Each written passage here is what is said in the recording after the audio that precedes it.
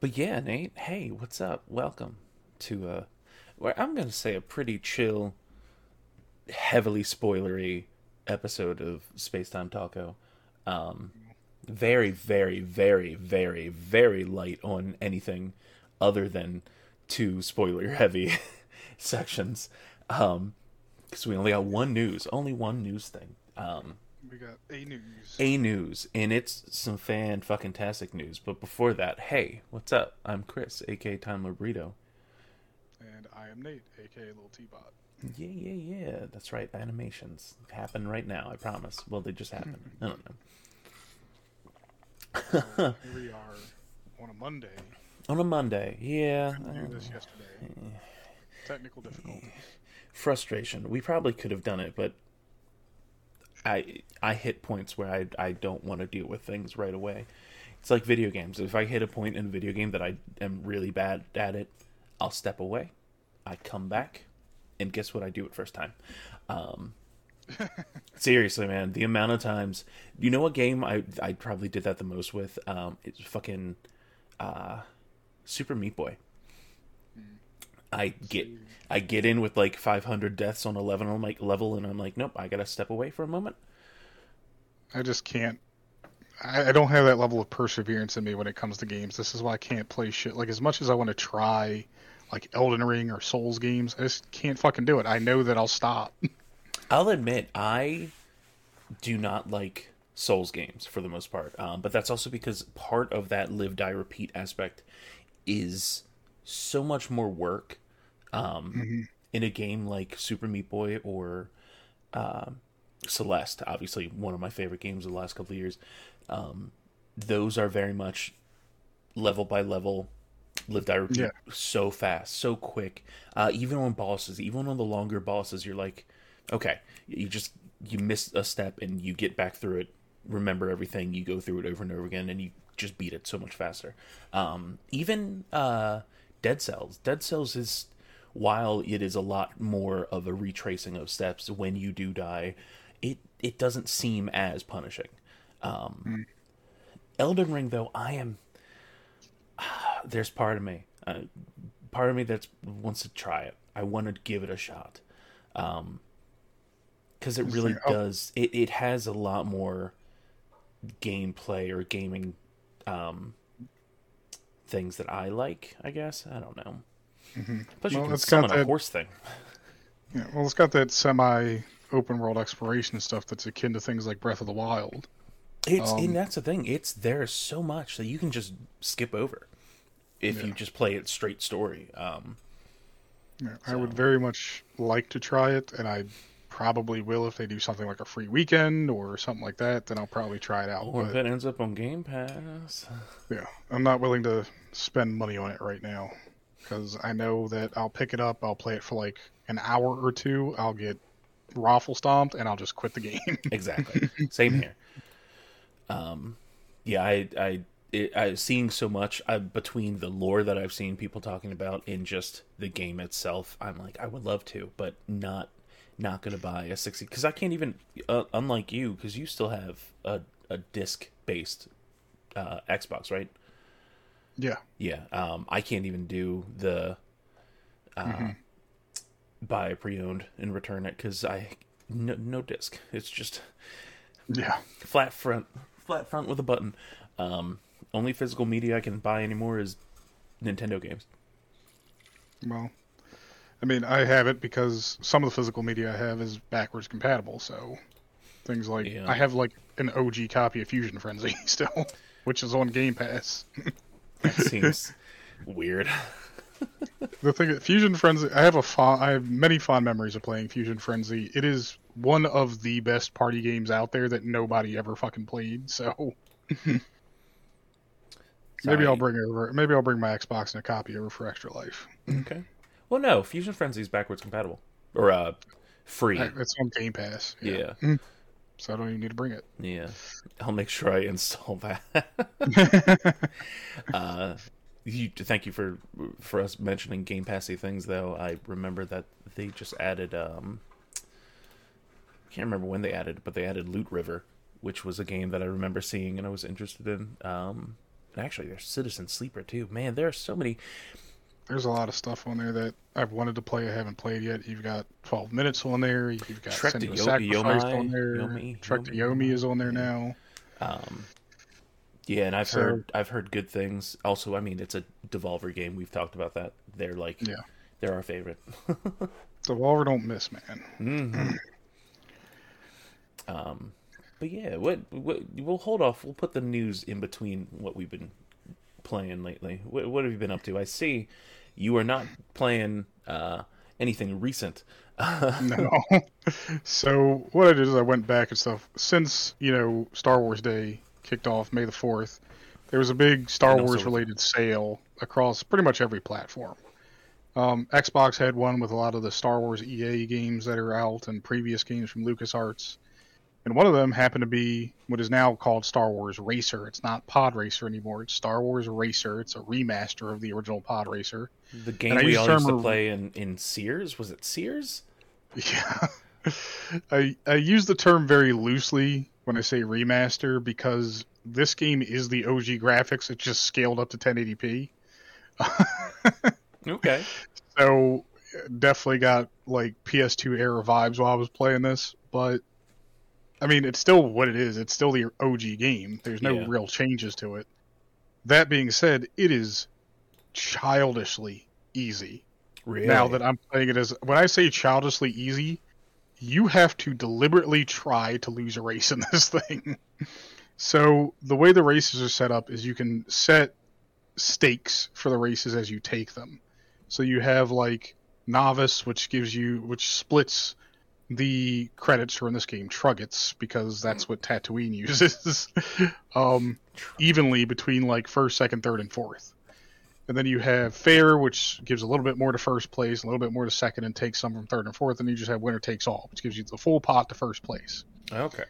After the first two races, I just started doing Winner Takes All every single time. Because I beat those two first races, and I'm not joking, a minute ahead of the second place. Oh, wow. Like, the AI is just so incredibly slow. They do nothing to actually try to win and beat you. And I don't understand where they put the difficulty level at in this game, because there's no difficulty slider, I've checked. Mm-hmm. It's just that easy to do. That being said, for anybody who's an achievement hunter out there, like our buddy Dave, you can get 1,000 points in this game really fucking quick. You win every race in first place. There's like 10 races in each championship, and then an invitational with 4 races. So it's like 34 races maybe. You buy all the best parts for your pod racer. You do like a couple things with Anakin. You do like one thing or 2 things with Sebulba, and you're done. Sebulba. That's the entire achievement list. Other than that, most of the achievements are unlocking races, which you just naturally get as you beat the races in the game. So there's almost nothing to do in this that you can't... there's no reason you shouldn't be able to get 1,000 points in this. I got it. I say in 2 days on our podcast notes because that's how long it took me to beat the game. Yeah. Because I was playing it during the week. But if you had like a weekend or even just one full day of the weekend to yourself, you could probably finish the entire thing without trying. Other than that, I picked up The Force Unleashed, which I still owned and forgot I owned. I also have Force Unleashed 2. And I'm sorry to say, I know people are fans of this game, but The Force Unleashed is a fucking boring-ass game. Oh, yeah. I never got into them. The idea behind it was cool, but it was just something that I never understood the love that it received. It is just... It's the same shit every level. It is just walking through hallways, walking through open spaces, fighting a couple generic enemy types, and just repeating that over and over again. You do unlock new abilities and stuff as you go on, but none of it is interesting or fun. The cutscenes are bland. It's just... I don't know. I don't know. I really don't understand the appeal of it. I keep trying to go back and play it, and then every time I play it, I pick it up for like 15 minutes and put it right the fuck back down and go to playing something else. Let's see. How old is that game? That game came out... Ooh, it is 14 years old. Yeah. Came out in 2008. When did... Because I think it's the second one. Like, the first one people enjoyed. I think the second one is the one that people always gush over. Yeah. Well, the second one is a little bit more, I guess, polished than the first one was. Yeah. Well, Well, it's always funny because even back in that day, I remember, and I think we've talked about it before about 360 pushing the limits of the 360, where you start off with Halo 3, right? Halo 3 was 360, correct? Yes. Yeah. And by the end of its life cycle, we had Halo 4, and Halo 4 leaps and bounds graphically is incredible compared to that first game, or to it was Halo 3 out of water. Yeah. Maybe not when it comes to story, whatever. No. I enjoyed the shit out of that game. I enjoy any game that they decide, hey, you know what, you should always be able to sprint. But no, it's understandable that you go from 2008 to let's see, when did Force Awakens 2? Force Awakens 2.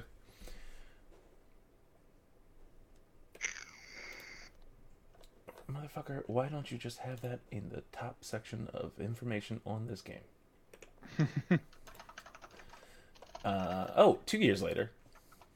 Not much time, but closer to the end of the fucking 360's lifestyle. 2010. Cycle. Yeah, I guess I'm comparing it to a game like Jedi Fallen Order, which of course is more recent. I mean, that game, as a non-Souls fan, that game visually, in gameplay, from everything I've seen, is incredible.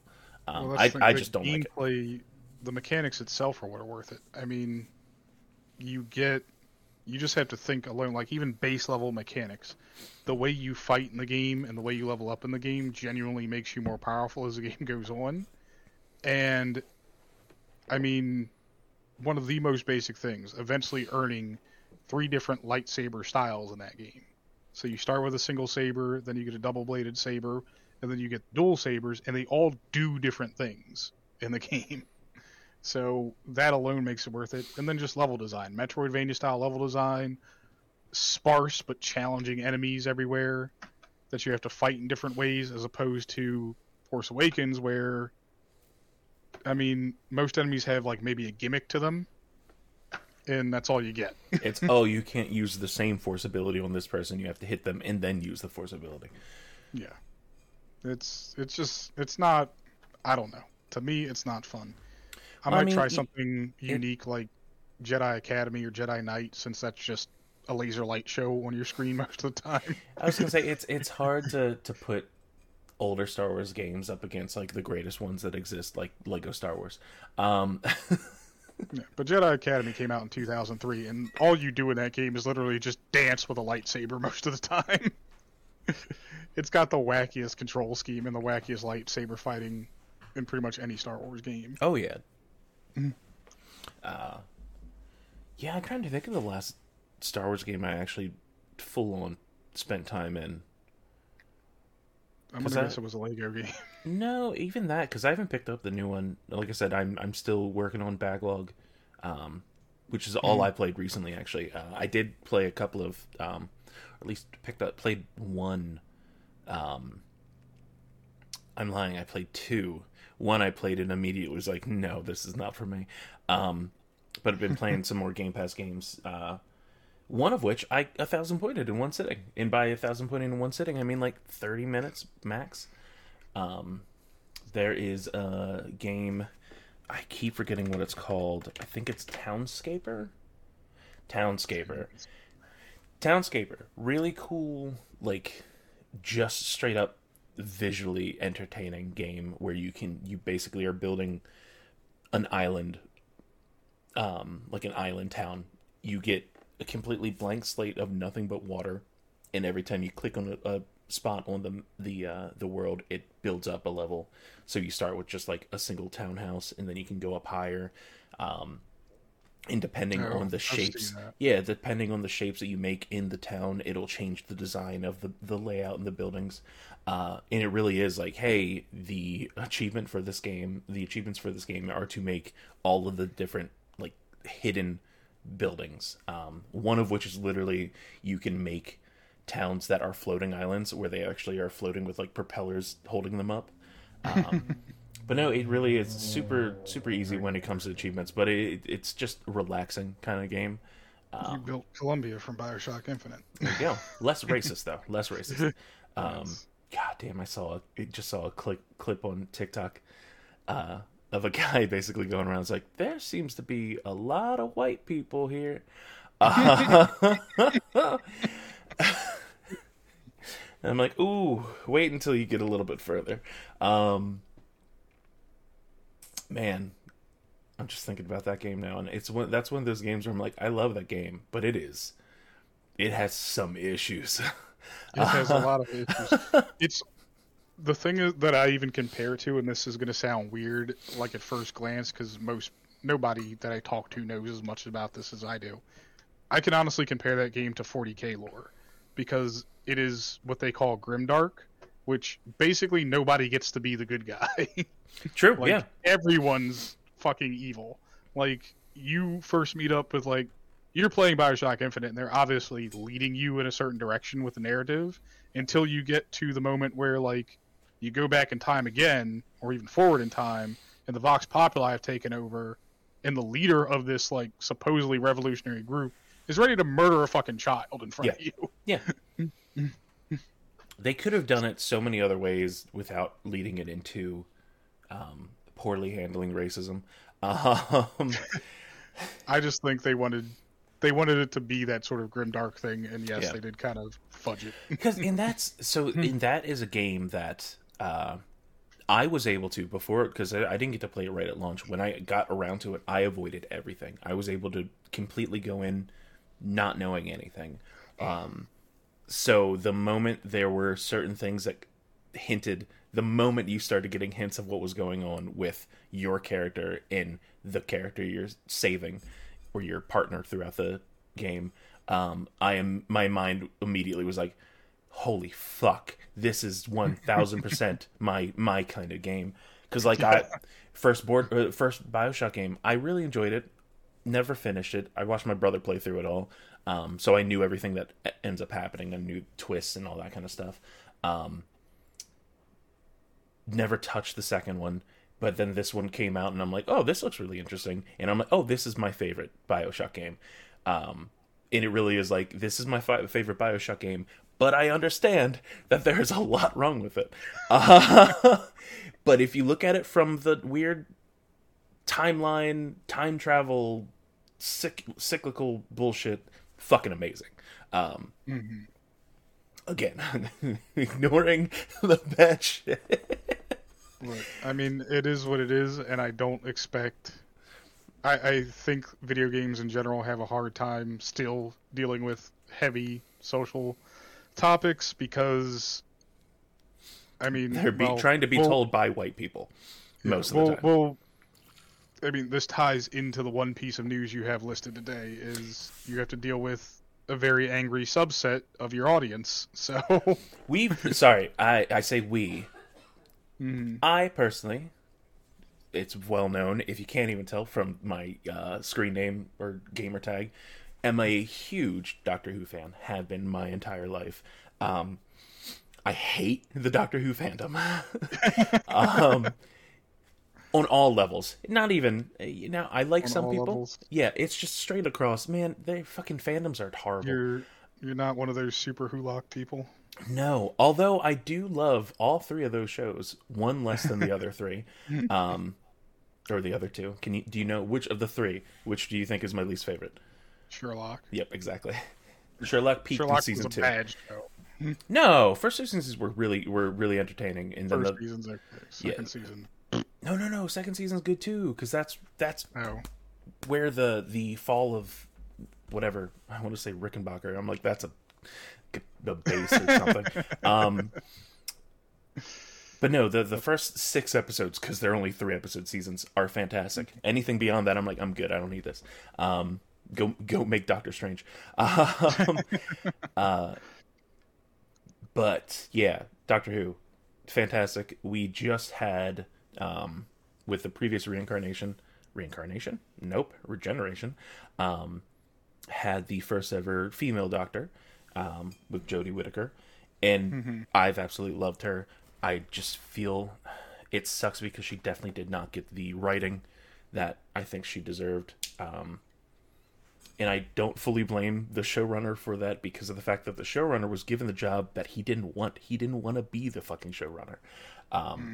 But now her tenure is coming to an end, and so is the showrunner. And we're getting Russell T Davies back, who is the one that brought back Doctor Who to begin with. So on top of that, we have the first Black Doctor. Still a guy. Still not ginger. But Ncuti Gatwa from Sex Education almost called it Sex Criminals. I'm like, nope, that's a comic.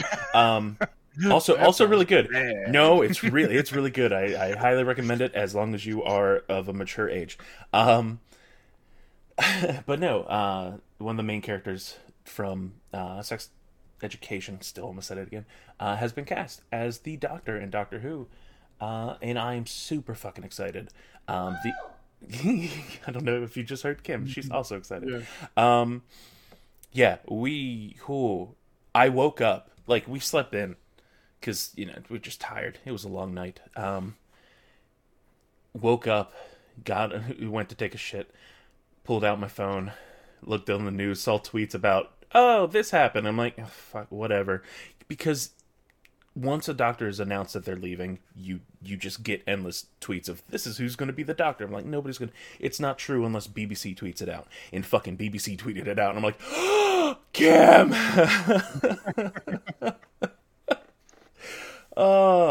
So yeah, that incredible news. And like we mentioned, fandoms are horrible. I'm pretty sure hashtag not my doctor started tweeting again like it did when Jodie was announced. But no, I am very excited because this is going to be... people have been jokingly calling it a soft reboot of the series to begin with because of bringing Russell T Davies back. And actually BBC is no longer producing it. Davies' production company, I believe, is now doing it. Which is an interesting thing to begin with, but whatever. So yeah, I can't wait. We will most likely see him take over at the end of Jodie's last episode in August.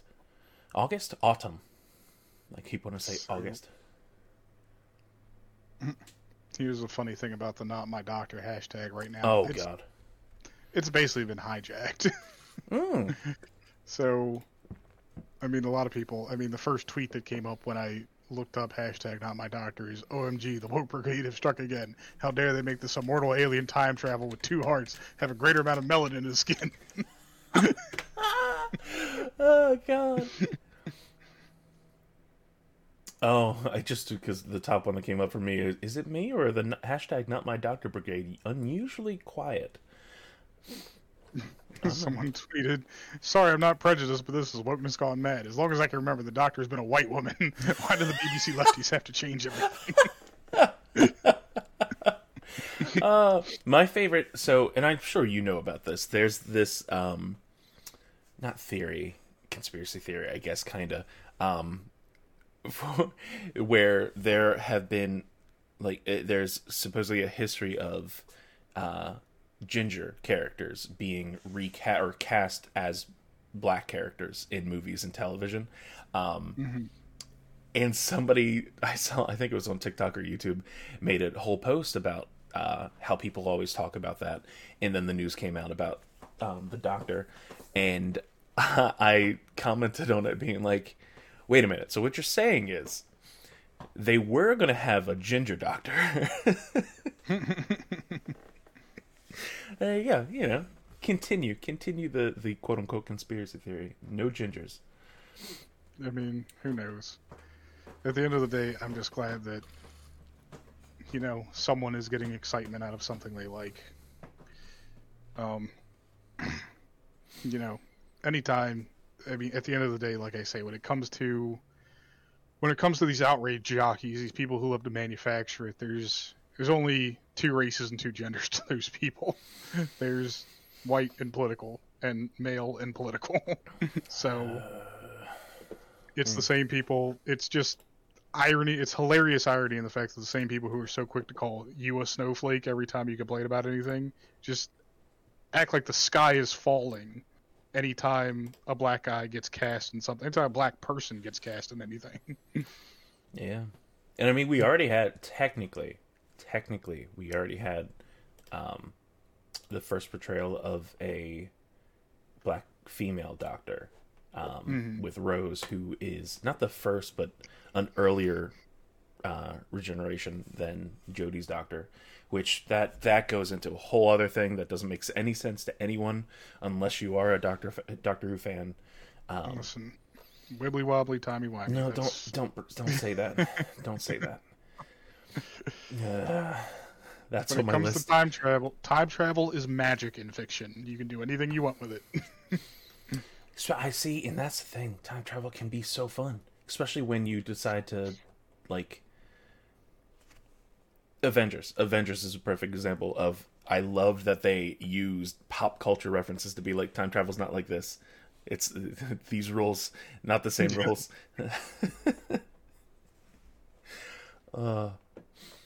Yeah, no news, Nate. I will say, game wise though, there was one other thing that I had played. It just disappeared. I need to look into it more. So I, a while back, had bought, or in a bundle, got the games Love and Love 2. Playing them, they 100% reminded me of, do you remember the game VVVVVVV, something like that? It's like 8 Vs or something like that. I remember that title, yes. Yeah, okay. It 1000% made me think of that game. Like, to the point that I wasn't sure if maybe they were developed by the same people. From what I'm seeing, it doesn't look like it. Oh, the developer is actually now working on Deltarune, which is interesting. Oh, it's this guy. I know this guy. Sorry, his name is Fred Wood. But he's working on Grapplebot, and I've been on and off following that for a while, too. So many indie games, man. That's my jam. 1000%. I would say indie games are in your wheelhouse, but they're kind of the entire wheelhouse now. I play other things. If a AAA game goes on Xbox Game Pass, I play it. If I can get your AAA game for nothing, I will play it. Exactly. I don't want to pay for shit I don't care about. If indie games come out, you're just like... Exactly. All right. So, before we get into full spoiler stuff, was this your first free comic book day? This was not my first free comic book day. Okay. So, going back to if we want to talk about my first free comic book day at all I can really say is it wasn't an amazing experience because I didn't know anything about comic books. I was a lot younger, and it was kind of me and some friends just driving around random comic stores without any real direction of where we were going or what to look at or anything like that. So I didn't know much about comics or how they worked. I was still into manga at the time. And like I explained to you, when we went to Third Eye, manga is simple. It's one story, volumes 1 through whatever at the end. Comics have runs. And so, like, I have a copy of Amazing Spider-Man #1, but this is a brand new run of the Amazing Spider-Man. Oh, I didn't know you got that. So it's not in my weird autismo brain, it's still hard making sense of how can this be #1 if there's like 50 other #1s. Yeah, I literally have a box with #1 through 93, I think, and then #1 of the new run. So it's hard for me to conceptualize, but now that I understand the way that volumes of comic books work that I used to collect, I get the fact that there's a run, that issue is only in print for so long, it expires and gets pulled to back copies and things like back issues and things like that. The comic store eventually runs out, and once the run is complete, then if the run sold well enough, the comic studio will usually go ahead and print that as a volume. to then be collected by people later. Yeah, that's the one downside I will say with the with Marvel and DC. Not everything gets collected into trades. Sometimes, usually when it comes to either Dark Horse or Image, I think they are more likely to print everything just because they make more, or not make more off of it, but that is a continuous stream of income for them. Oh, you're just labeling all the yeah, and I mean, for the longest time, I don't know if Image is still doing it, but Image Volume 1s for trades used to be $9.99. Every Volume 1 was $9.99, which I thought was great, because, I mean, normally, I think they run between $15 and $20, especially Marvel. Marvel seems to be so much more expensive for those, which is why I usually try and avoid trades when it comes to the big two. I usually, if there's something I really want, I'll get the hardcover of it. Yeah, I have some really nice hardcover ones too. Yeah, well, the things I'm going to talk about are not things I picked up during Free Comic Book Day. These are things I picked up when you and I went to the comic store. Oh, I thought you were going to talk about your free comic stuff. The thing that I picked up on Free Comic Book Day, I haven't even read because I got like 13 free comics that day. Including, I'm still blown away that they put out a comic, like actual comic book version of Solo Leveling. That is the weirdest thing to me. So there will be full comic book versions of Solo Leveling. And one of the things I saw, the thing is most of those I got weren't when I went to Third Eye later that day. There was a Third Eye sponsored event actually at Greenbelt Mall. Oh, and so I went there, and I kept looking for the store and realized there's no comic store here. What they had set up in the middle of the mall was basically a community event with some tables set up, and cosplayers and stuff would stop by, and they had like art projects for kids and whatnot. But then they also had people from Third Eye come down there and start dishing out the free comics. And an interesting thing is this is the first time I've ever seen it in a Free Comic Book Day, from pictures or in person, a hardcover copy of something that was free. Oh, what was the hardcover? You know what? Let me grab it, because now I forgot it. Something about mouses. Oh, Mouse Guard. Mouse Guard, that's what it is. Okay. Yeah, so Mouse Guard. They used had to a work at a comic Mouse shop. Guard I remember that was things. hardcover. I've heard really good things about that story too. So yeah, so I grabbed it up. It's drawn like old school fairy tale kind of stuff. So it looked neat. I was able to buy something that I wanted that was hard for me to find because it is all back issues now, and that was Knights of Metal, which is the medieval DC run. Oh, okay. So I was able to get issue 1 of that finally. And then I found some other things I want to buy. Avengers Tech One is one of them, but I cannot find an issue 1 of that right now. So I'm looking at different comics shops and seeing if they have a back issue of that. Yeah. Keep checking Avengers... Third Eye. I would say check out Collector's Corner too. I know he gets a lot in there. Yeah, but just name dropping companies, man. Come on. Yes, well, at least for what I have read in recent history, I've read a lot more than what I've listed here, but these are my 2 favorites out of what I've read by far. Mm-hmm. I'll actually start with my second favorite first, which is What If Miles Morales Became by Marvel. So this is a new comic run. It's only up to issue 2 right now. The first one is What If Miles Morales Became Captain America, and the second one is What If Miles Morales Became Wolverine. And so it is a what-if story set in alternate, Marvel universes, where Miles Morales becomes these different, basically Avengers, or different superheroes from the Marvel universe. And it is tied into kind of what we expect from a what-if at this point. It's going to do a sort of a multiverse thing of bringing these different versions of Miles together. That's very much hinted at the end of the first issue. So I'm just interested to see where it goes, because Miles Morales, I feel like he's getting a lot more love from Marvel now that Marvel has woken up to the fact that people do like Miles as a character. It's sad that it took a fucking cartoon or fucking movie for them to finally realize that, but yeah. It's getting there, and he's getting a lot more fleshing out now, both in his own amazing or Ultimate Spider-Man comics, and now in some other things as well. Yeah, I don't know. Do you know the next 2? Because there's 5 issues. It looks like it's 5 issues altogether.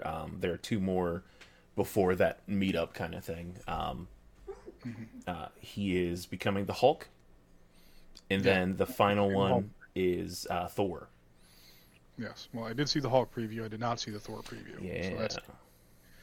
So he's basically just going to be all the mainline Avengers then. Yeah. But beyond that, this was my favorite by far.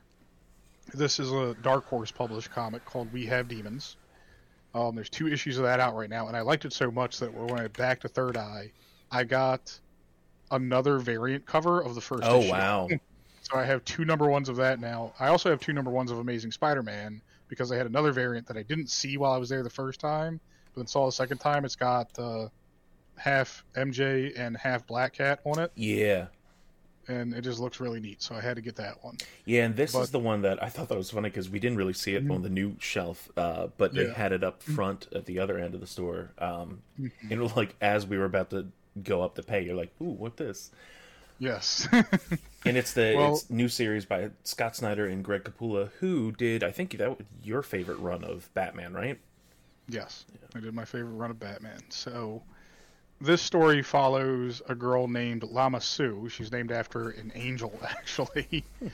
But everyone calls her Lamb for short. But basically, just to give you a synopsis of this, a premise, in this story, at the beginning of the universe, at the Big Bang, 2 extra elements were created. One is the lightest possible element there is, and that's called Halo, and the other one is the heaviest possible element there is, called Horn.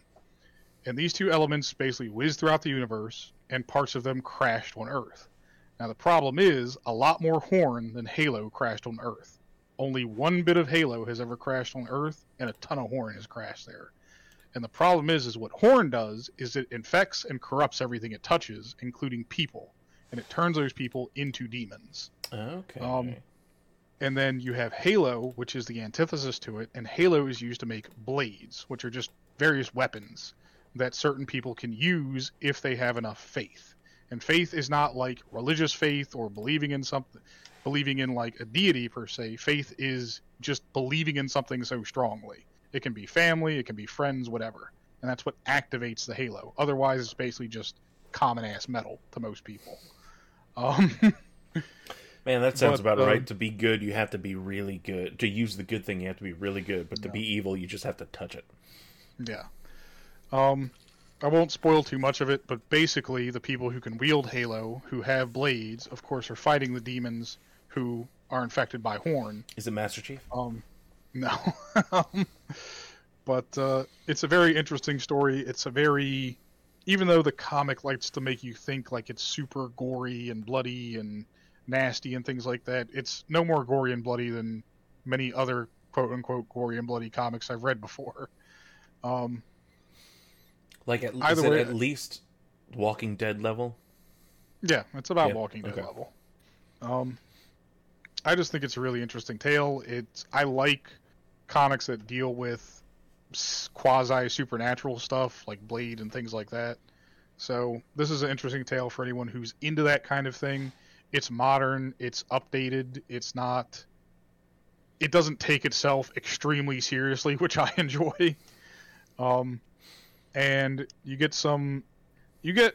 in the issues, they're paced very rapidly, so you get nice heartwarming moments and also hilarious moments, and then some darker moments too, but it's like you get one of those each issue you read. Okay. So I feel like they're going to probably evolve it to a longer story. I don't know how many issues they're planning on releasing, but it is. I would recommend it to anyone who's into that sort of supernatural stuff in their comics. Yeah, I know right now it's listed only as a mini-series, so I don't know how long.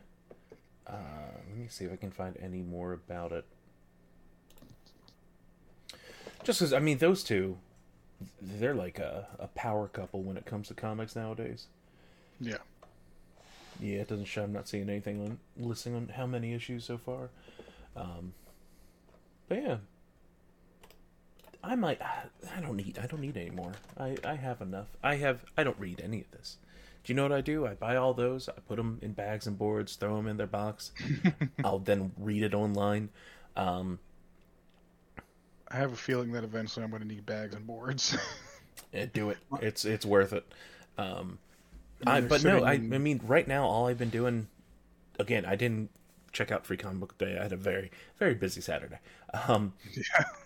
But I go through. I've been like breezing through again. It's my my isekai addiction, where I've just been breezing through a whole bunch of 20 to 40 chapter things that are out right now. Get through it and be like, oh, save this in case they put more out. Who fucking knows at this point? Because that's the one thing. The website I use, it doesn't have like this comes out usually on this day or anything like that. The only one I know for a fact comes out usually Thursday or Friday is One Piece. Yeah, I don't know. It's nothing super great. Nothing to really focus on. Yeah. But I mean, One Piece is still running in Jump, so you know that's coming out. Yeah, it's consistent. Turns out I didn't know Spy Family was in Jump also. Yeah, so. Also consistent. I haven't watched any of that, and I just watched the latest episode today, and it is a fucking banger. Do they have a dog yet? They don't have a dog yet. Okay. The dog is still later. Okay. But this latest episode is fucking great. It's the first fight, right? Between Yor and... Okay. I'm like, it's canon. Yor is stronger than Twilight is. Oh, yeah, like, 1000%. You just have to deal with that. Yeah. Well, isn't there... I think somebody shared a picture from the manga where... what's the girl's name? I always forget. Anya. Yeah. Anya, like, has stats on them where, like, Yor is incredibly powerful, but stupid as fuck. And then, what's his real name? Because I almost said Twilight. His real name. Yeah, real name. Lloyd, that's right. I should remember that because Lloyd... he's the best in Animal Crossing. It's a little weird thing. I'm trying to find out where my brain made up a last name for Yor, though, because it's Yor Briar is her maiden name. Did you say Your Mama? No. That would be hilarious, though. I went to, of course, Yor Forger is her married name. Yeah. Somehow my brain came up with the name Yor Drescher for some reason, and I don't know how that happened. Yeah. Have you met Yor's brother yet? No. Damn. I do know Yuri eventually shows up in the manga, but he has not shown up in the show yet. Okay. The latest episode... I didn't think I read that far into the manga. The latest episode, and I'm not going to spoil it, deals with something that Anya really wants to do before she goes to school, and then them making that happen. And it's also just a really touching episode because it shows how far Lloyd will go for Anya. Yeah. Yeah, it's definitely one of those, like, obviously it starts off with it very much like Lloyd is doing a job. This is the job. He doesn't care. And it really is like, by the end of this, they become an actual family, right? They're they care about each other. You can see that creep through in each anime episode, and like, I'll put it. I was thinking about actually doing a video for us on this, and talking about how much, even though he doesn't say it outright, how much Lloyd really cares about Anya, and how much Yor cares about Anya, and they don't even realize it themselves. But if you go back to just the last episode, and this is a little bit of a spoiler, but basically they're doing their interview for the school. Right? Oh, that motherfucker. Yeah, and so this haughty school headmaster guy like gets in their face and basically makes Anya cry. And at that point, Lloyd basically punches almost entirely through a coffee table. And I thought to myself, imagine if that punch connected with that guy's face. Like, that is not a good look. Yep. And then the fact that Yorf is just ready to straight up kill a guy, like, on the spot anyway. In the episode, did they do the thing where all these events happen and they just have an extra spare change of clothes for all times? Yeah. Okay, I want to make sure that they did keep that in, because that shit was hilarious. I'm like, first of all, how is this man carrying around 3 suits in nothing? Like, he's got a tiny little handbag with him. He's got 3 full suits in there. He secretly has the storage ability skill. He's actually he's been isekai'd. The man's got 3 full 3-piece suits just ready to go. I wish I had that kind of swagger. Oh God. Yeah, But anyway, I'm so far behind on anime and go actual important stuff.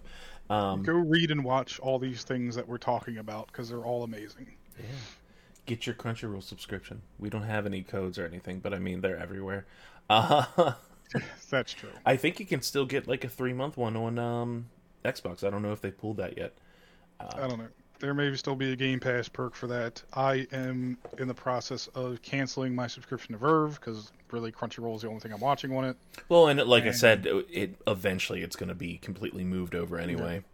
And I've got to cancel my subscription to Funimation as well. So Yeah. the only reason I still have Funimation is there's no app on my TV for Crunchyroll or Verve. There's only one for Funimation. It's And funny so- too because like there's no app on a lot of TVs, but you can still stream. You can just normally stream Yeah. it from like your phone. Well, I just grab it from my Xbox now. There's Oh if- yeah, forgot about that. Since 90% of the time using my TV is spent on my Xbox, I figured just get it on Xbox. I do that too. There's the TV doesn't have like a built-in Rooster Teeth app in streaming from the phone. Just does not work for the app. But the Xbox has a Rooster Teeth app, so I just watch things through that. Yeah. But yeah, anyway, moving on to the first spoilery section. Oh, I thought that would go faster. I don't know why it's going so slow. Oh, hey, there. Can I make it move It worked. faster? No, I can't. No faster. Move We're faster. on to Moon Knigget. Whoa, hey. Yeah, Moon Knight, man. Moon Knight's done. What are we gonna do? We have no Disney Plus show to watch for 2 weeks. Oh, Is it even For 2 us. weeks? Yeah, 2 weeks. Because then we got Kenobi. But for now, for us living in the first world without our shows.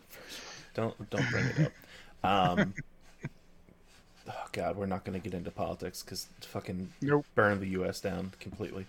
Moon Knight's done. Nate, we've had 2 Yeah. episodes. We've watched 2 episodes. We've cried a lot. I'm sure. Did you cry? Did you cry in the second to last episode? Kind of. Or was it the last episode?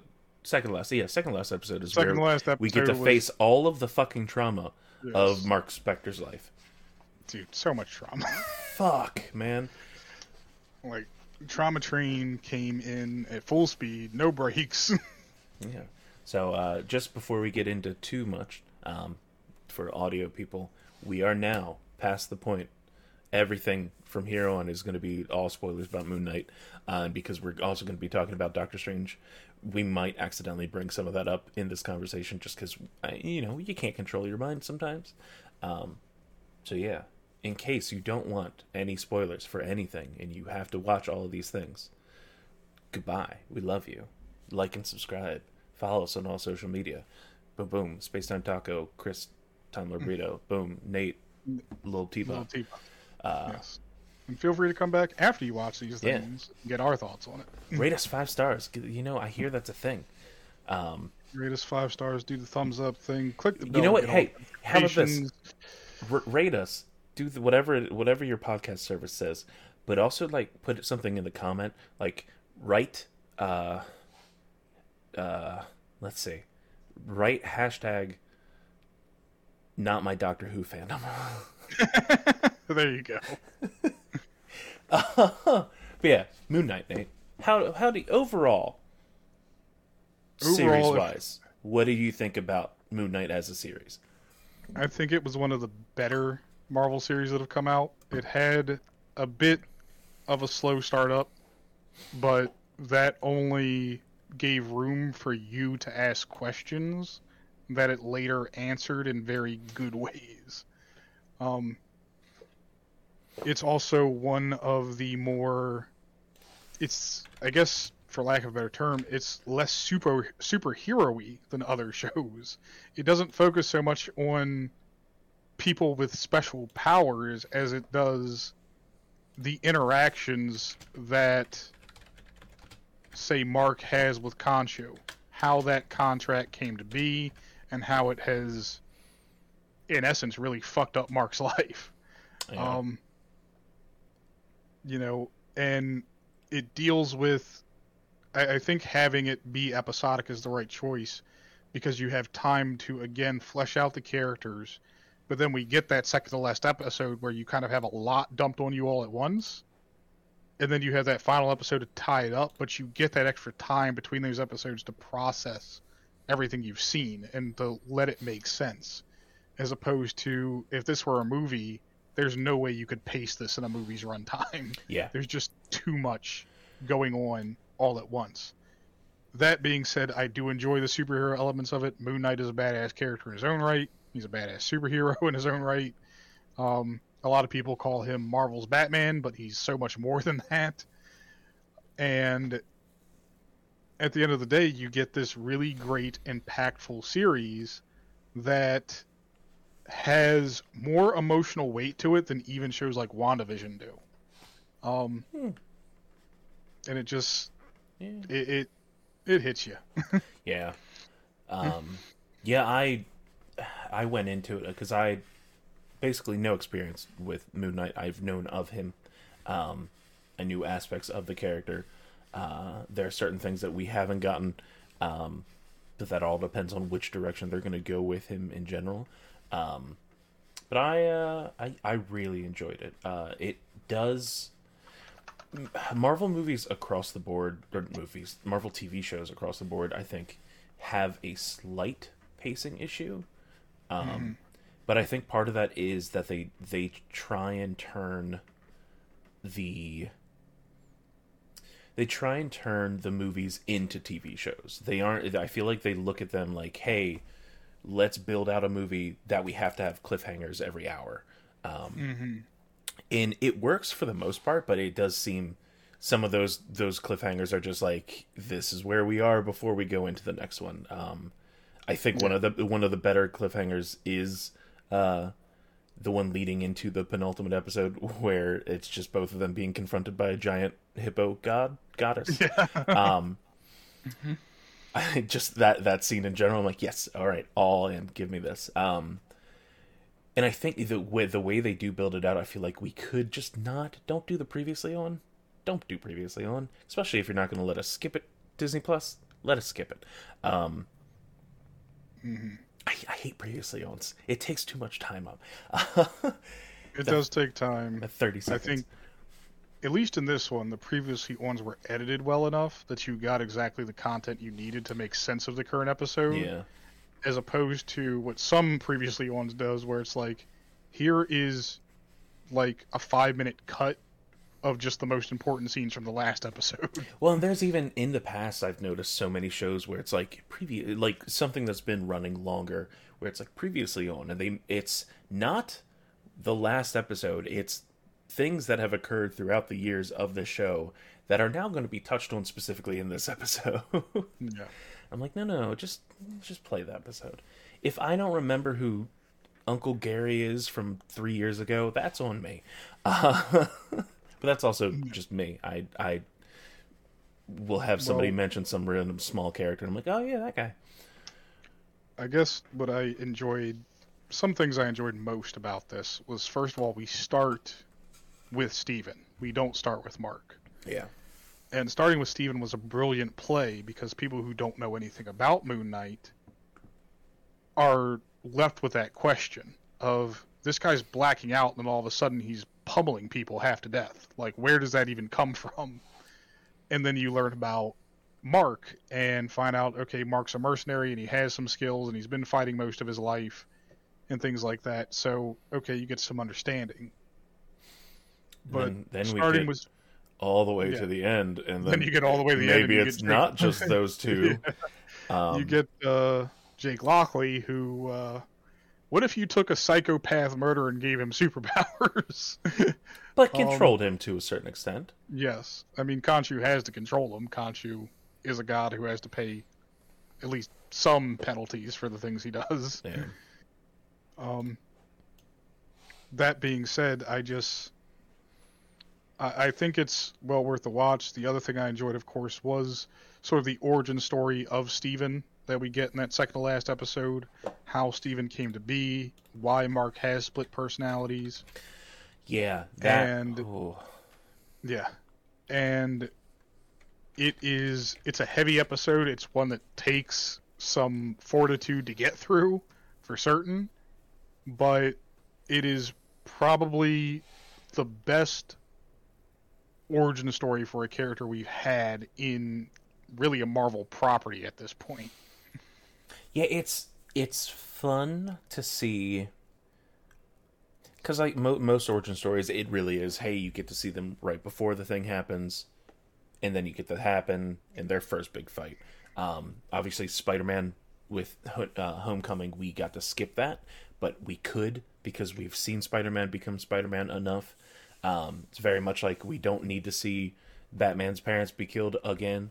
But the fact that the way that you see this origin story isn't even in the first episode, you don't really get the full origin until the second to last episode.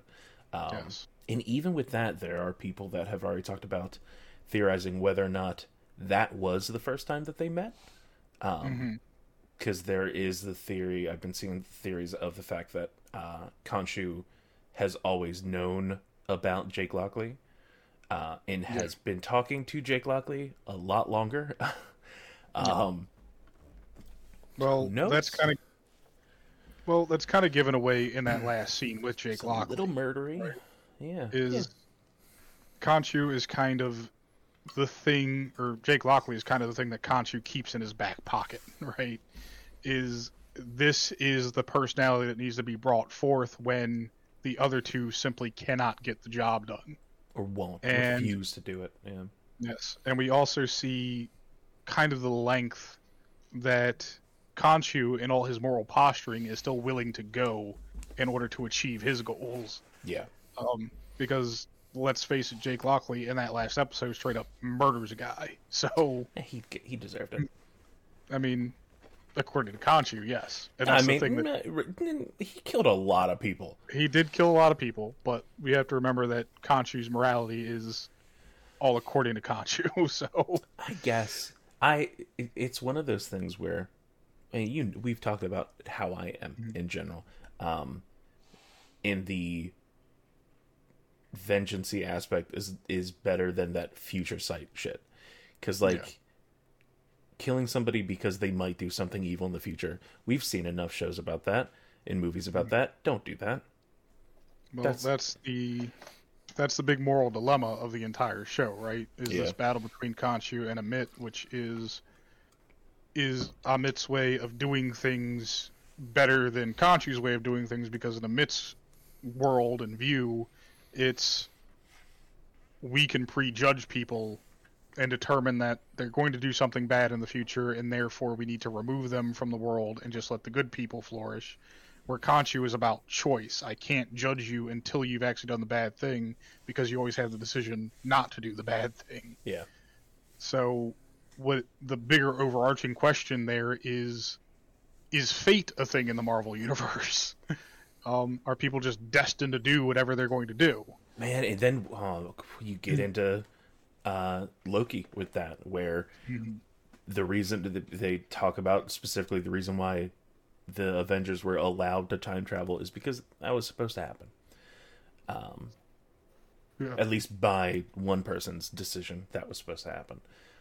Well, they're basing everything off a very strict metric, which is monitoring this single timeline and somehow quantifying what a branch is, and then going after that branch.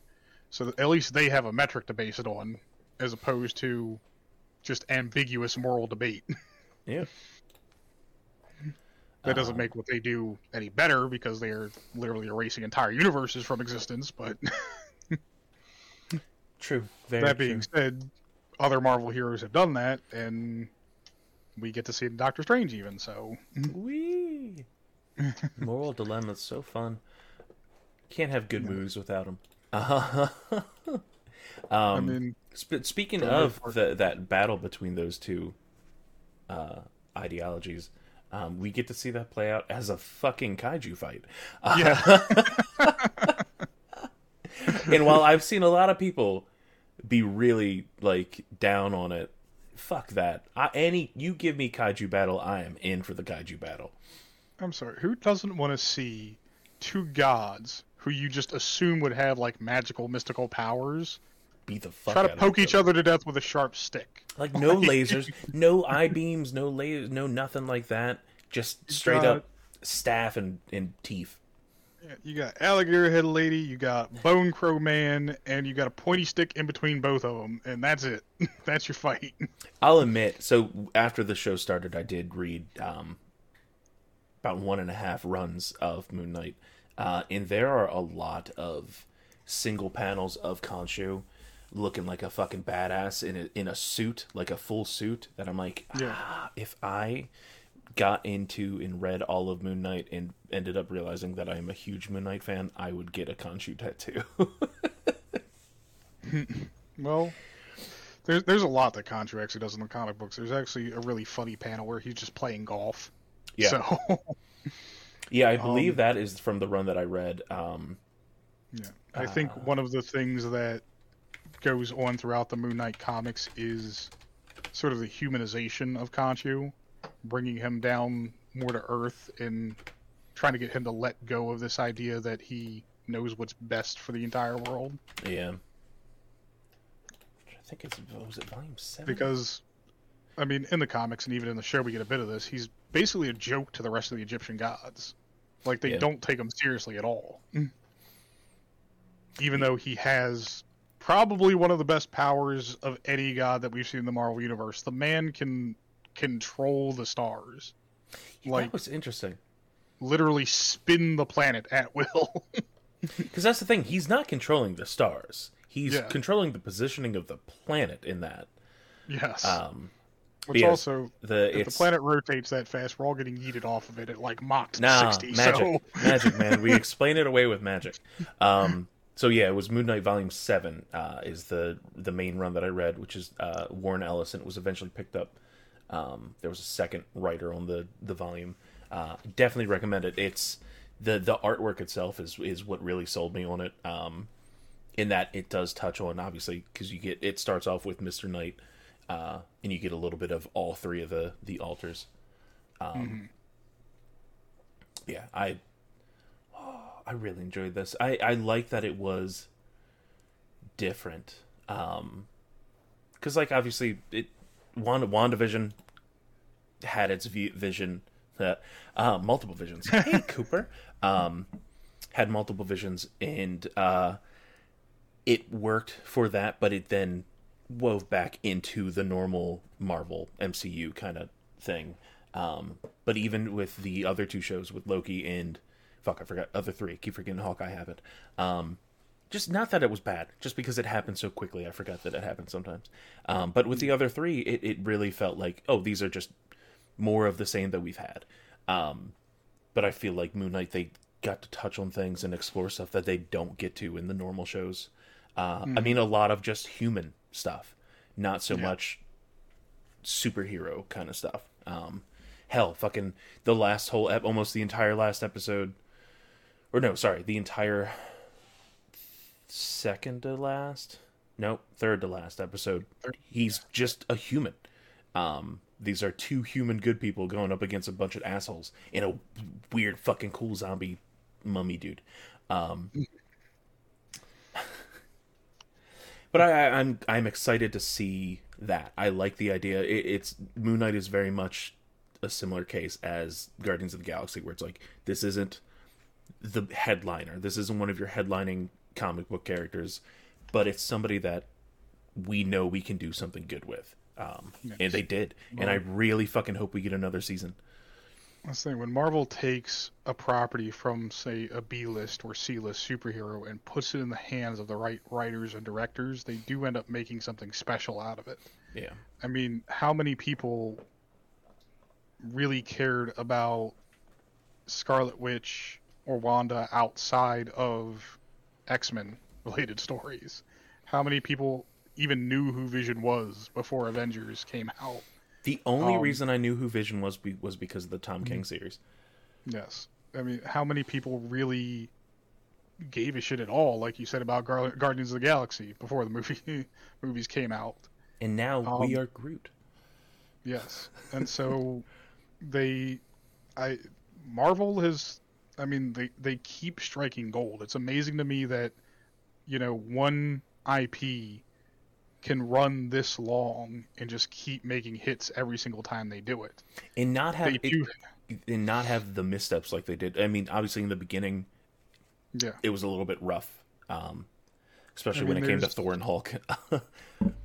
There's peaks and there's valleys still with this, but the valleys are not so low that it's like you can say at the end of it, okay, the MCU is done. Yeah, Right. the valleys are like we're at a top of a mountain that happens to have a valley in between the other end of the mountain. Yeah.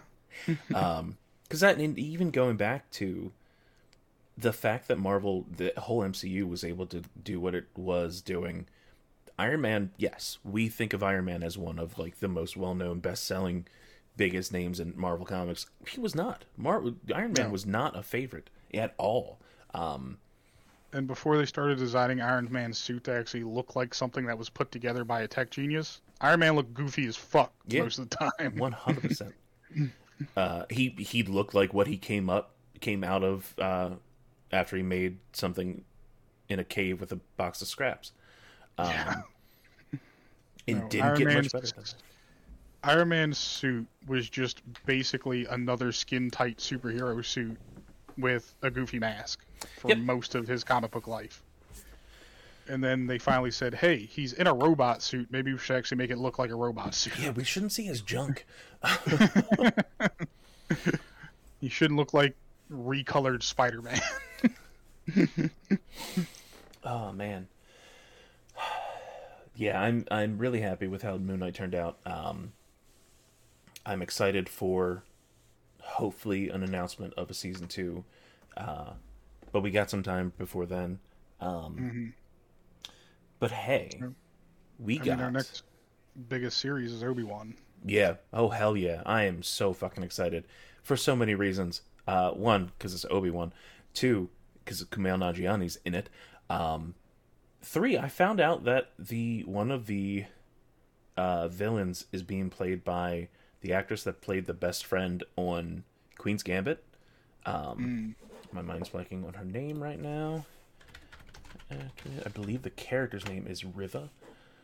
Let's see. Obi-Wan. Moses Ingram is the actress's name. Okay. Riva is the Inquisitor.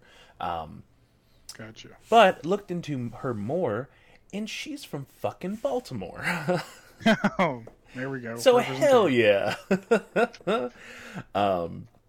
Representation for our town full of trash, murder, and crabs. Whoa, hey, wait. Murder crabs. All right. Murder crabs. Yeah, so I'm very excited for that. We get that the 24th? No, 26th, I think. I don't remember. 26th. We get it in 2 weeks. Well, at the end of the day, I'm glad that we're getting another, what I've called gap filler for Star Wars. This is post-Clone Wars. You turned me off, post-Clone Wars. But that gap in between Clone Wars and the sequel trilogy. Yeah, we're getting closer and closer to not having anything between that. Sorry, Clone Wars and the original trilogy, not yeah. the sequel trilogy. The sequel trilogy doesn't exist. No, it does. Okay. I've talked about this before. I'm not any kind of sequel trilogy apologist. Force Awakens is a really entertaining movie and a great way to bring people back into the world of Star Wars. Last Jedi was a big enough change that I was excited to see what was going to happen. And then Disney said, oh, people whined about that too much. Let's change everything that was planned for the next one.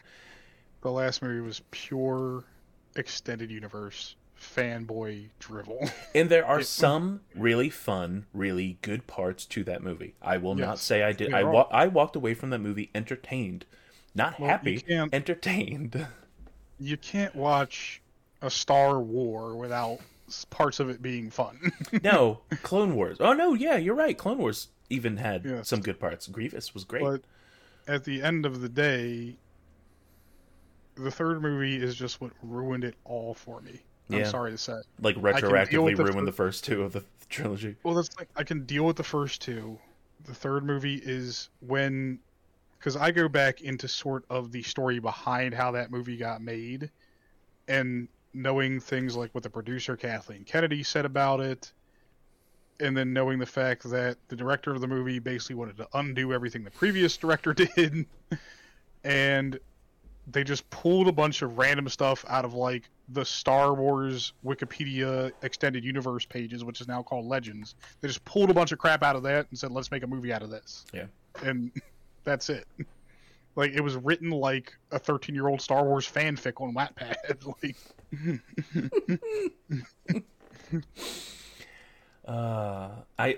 I say that there was stuff, but right now I can't think of anything. Only because I watched that movie once. I have not rewatched that movie. I've rewatched every Star Wars movie. I watched it again. I saw Last Jedi 2 times in a row. I saw it opening night and then immediately watched it again because my friend had an extra ticket to literally same theater. I walked out and then walked right back in.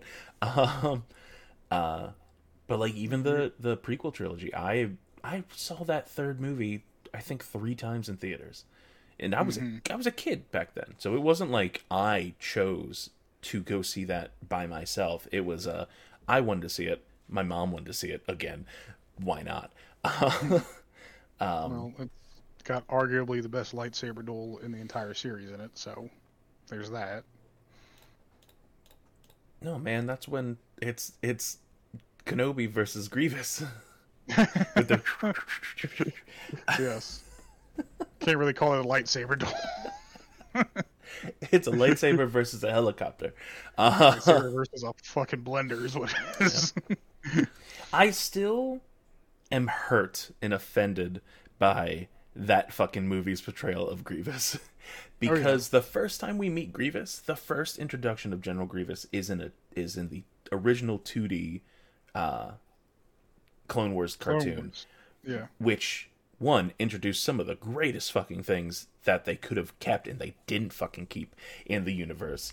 And then the first appearance and coolest appearance of Grievous, where he straight up murders like 5 Jedi on his own. Well, that's because Grievous is supposed to be intimidating. He's supposed to be a really bad dude who's really good at murdering Jedi because that's what he was built and trained to do. And he has asthma. He was essentially the walking embodiment of, like, this is what we want to do with Order 66, but we can't go public with it yet, so we'll make a dude who does all that for us. Yeah. Oh. And really, all I want now at this point is I just want more Bad Batch.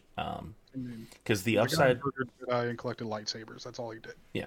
I was going to say, Bad Batch gets to do what that show originally did, which is bring in the cool shit and make it canon to the universe. Yeah. And I enjoy the fact that it shows that when we got, like, Clone Wars as a movie, when we got Episode 2, it was... all the clones were... they were basically just stormtroopers on a bigger scale. I mean, the Battle of Geonosis is Star Wars' version of the Battle of Helm's Deep. Like, that's really all it is. But then you start getting more stuff in Clone Wars where you're learning that the clones do have individual personalities, and some of them are even specialized and get to be in Spec Ops groups. You say specialized, they're defective by the clone, their standards, quote unquote defective, but which works the clone out. army still finds a use for them by putting them in a Spec Ops group, and later they are sort of the template for other Spec Ops groups that the Imperial Army uses. Yeah. Just thinking about random awesome things in Star Wars, like the fucking dubstep music for the... what are they, Death Troopers or whatever the fuck? Death Troopers, yes. God damn, I love that music so much. That's like up there. Those are my 2 favorite music. My 2 favorite scores for Star Wars are Duel of Fates and the fucking Death Trooper music. I'm just begging them to please give me a Saw Gerrera series. That's all I want. We got enough of him though. I guess you didn't really watch. Did you watch much of the Clone Wars show? Not really. So Saul is in the Clone Wars as well as he shows back up in Rebels. So we kind of get majority of his life filled in. Gotcha. I don't know. I feel like it's there are certain things I'm like, I don't need more. Obviously, the one thing I've wanted and not said vocally enough is I would still love a full on Disney Plus series for Lando with Yeah. with Donald Glover back as Lando. I don't know if he'd be up for it. I don't know if he'd be up for it either, but Man, I'd that be man down is to watch busy. it. I mean, I'd be down to watch it because Lando is a character who we know is cool, but we just don't get to see a lot of him. The majority of it is we get to just have him be the cool character. It's like badass character and cool character, best friends. That's all we get. Yeah. And we understand that Lando, for a lot of his life, must have had a leg up on Han, so... I mean, he already had the Millennium Falcon. He just lost it in a bet. Yep. Even though he normally cheated. I'm pretty sure he was always cheating. I can't remember. Also, why not replace the fucking escape pod? No, that's not an escape pod. It's a storage thing. Oh, a storage I think thing. it's a storage, like a storage unit, because it's a transport ship.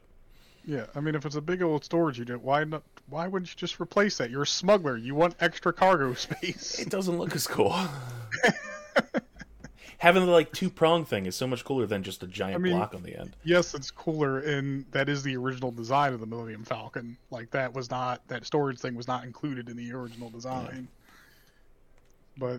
But yeah, that was very much a because we're talking about filling in spaces in Star Wars. That was literally filling in a space in Star Wars.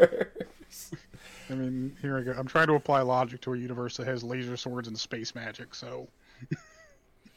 It's some of the best content that's been made for it is anime, so. Yeah.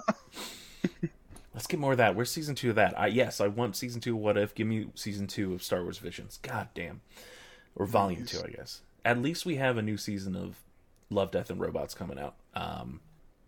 But hey, It's gonna be good. moving on from that, getting back out of Star Wars over to the other massive property that Star Wars or that Disney owns. This weekend, I saw Doctor Strange in the Multiverse of Madness twice. You saw it once, right? Yes. Who did you see it with Nate? Or with Nate? You are Nate. With Dave or? Well, it's funny you mention that. Dave did buy us the tickets early on that week, but something happened with his dog and he could not go. Now his dog is fine. He told me about that. I don't mean to sound dire. His dog is fine. But he had all the tickets there. He bought 3 extras, one for me, one for our buddy Cisco, and one for our buddy Reed. And so I ended up picking Reed up, and then Cisco drove himself, and we all went to the movies and saw it because Dave didn't want the tickets to go to waste. Yeah. He bought them with his Cinemark movie club thing. But when I got there, the concierge desk was actually doing all the ticketing at the time. So I go up to the desk, and they say, okay, 4. And I say, well, actually 3. And the guy goes, oh, we can refund the extra ticket if he's really not going to be here. Mm-hmm. And so I just let Dave know that they did refund his ticket to him. That's good. So they were cool about it, but that was just the beginning of going in. And we did see it in the Cinemark XD theater, of course. So best picture quality, best sound quality we could possibly get. Yeah, we did the Dolby at AMC. Gotcha. I did twice. Kim got to see it. Kim saw it in... What's that thing called? Alamo Drafthouse. I'm jealous. I wish we had one closer to us. We have one in DC, but that's, I like going to see movies too much to want to drive all the way to DC all the time. But yeah, got to see it twice. I was happy to see it twice. I'm ready to go see it again. There's part of me that wants to obtain it through legal means and watch it again as soon as possible. But yeah, so yeah, before we get into too much of it, overall, what'd you think? Overall, it's kind of hard to describe what I think of this movie, because was it like an amazing blow my socks off movie? Not really. Really? Okay. Was it what I think they wanted the movie to be? at least what I think the director wanted the movie to be? Absolutely. For those of you not in the know, the movie is directed by Sam Raimi. And if you know anything about the original Spider-Man trilogy, Sam Raimi's background was in horror films. And there's a lot of scenes in the original Spider-Man trilogy that give that away. And that he even shot and directed specifically to be like something out of a horror movie.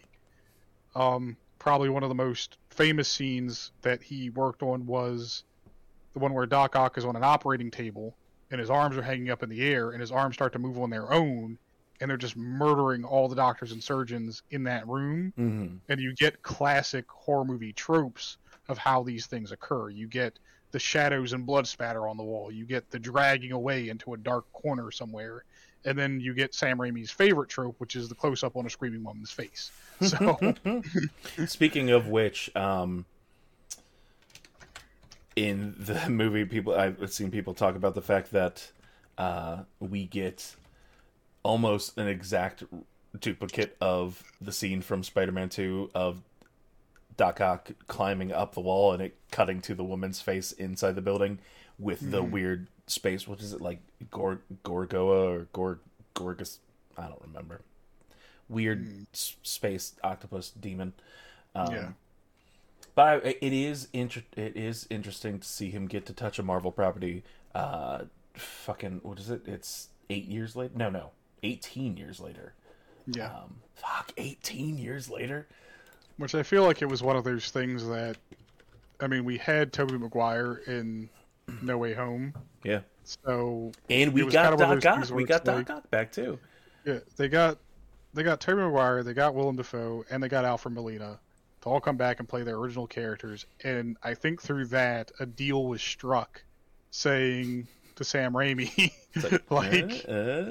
like, hey, you see what we did with your original creations here. Let's see what you can do. We'll give you some money, and we just want to see what you can do on your own with one of our other properties. Not too much money. I will point out, it is interesting that Doctor Strange, I believe, had, let's see, the budget was a lot less. Yeah, the budget was $200 million, compared to, let's just look at Endgame's budget. Well, that explains where all the CG went in that movie. Oh, you know what? Endgame's budget was only $356 million. No. But no, the fact that it is a lower budget compared to some of the bigger films, it's also a much shorter film. Yeah. I felt like it blew by. The fact that it comes in about 2 hours, 6 minutes, which it felt like that. And I want more. That's why I want to just keep watching it. This is a movie that I know. Obviously, you said you aren't massive fan. I wasn't thrilled by it. Yeah. I will say, is it enjoyable and does it tell a compelling story? Yes, it does do that. So this is gonna fall in a 3 for you, 3 out of 5 on the tacos. This is gonna fall like as a 3.5. We don't have halves. We don't have halves. We don't have halves. Then I'll have to knock it down to a 3. Okay. Because the thing is, I would place it above most 3s that I've ranked. It is one of, like I said before, the MCU has peaks and valleys. Mm-hmm. This is one of their valleys, but it's not Thor 2 Valley. That's a crater. That is a crater, not a valley. Right next to the other Hulk crater that he made. No, I put it. I have it with a 4 out of 5. It's funny though because like I look at my personal ranking, I have it actually listed on Letterboxd, which I highly recommend. It's fun to keep lists together and rank all your movies and stuff on there. But it currently is sitting at my number 8 spot on the list. But I kind of like just looking at this list again. I want to rewatch some things because I saw this movie twice. I absolutely love this movie. I saw Spider-Man No Way Home twice. I gave Spider-Man No Way Home a 5, but like personally, I like this movie more. But You just I think upset a lot of people. No. Yeah. Obviously, I don't fucking care about other people. I mean, hey, here I'll go through my top top 8 because I won't go through 10 because 9 and 10 are actually 2 of the TV shows. But I personally, Spider-Man No Way Home actually, I guess, does more in a certain way for the universe to a certain extent. I don't know. Whatever. It's wrapping up a whole bunch of shit. But that's the thing. Endgame, Infinity War, and even No Way Home to a certain extent all are doing a lot for the universe that had been built up to this. I mean, I think we even talked about the fact that No Way Home is an origin movie.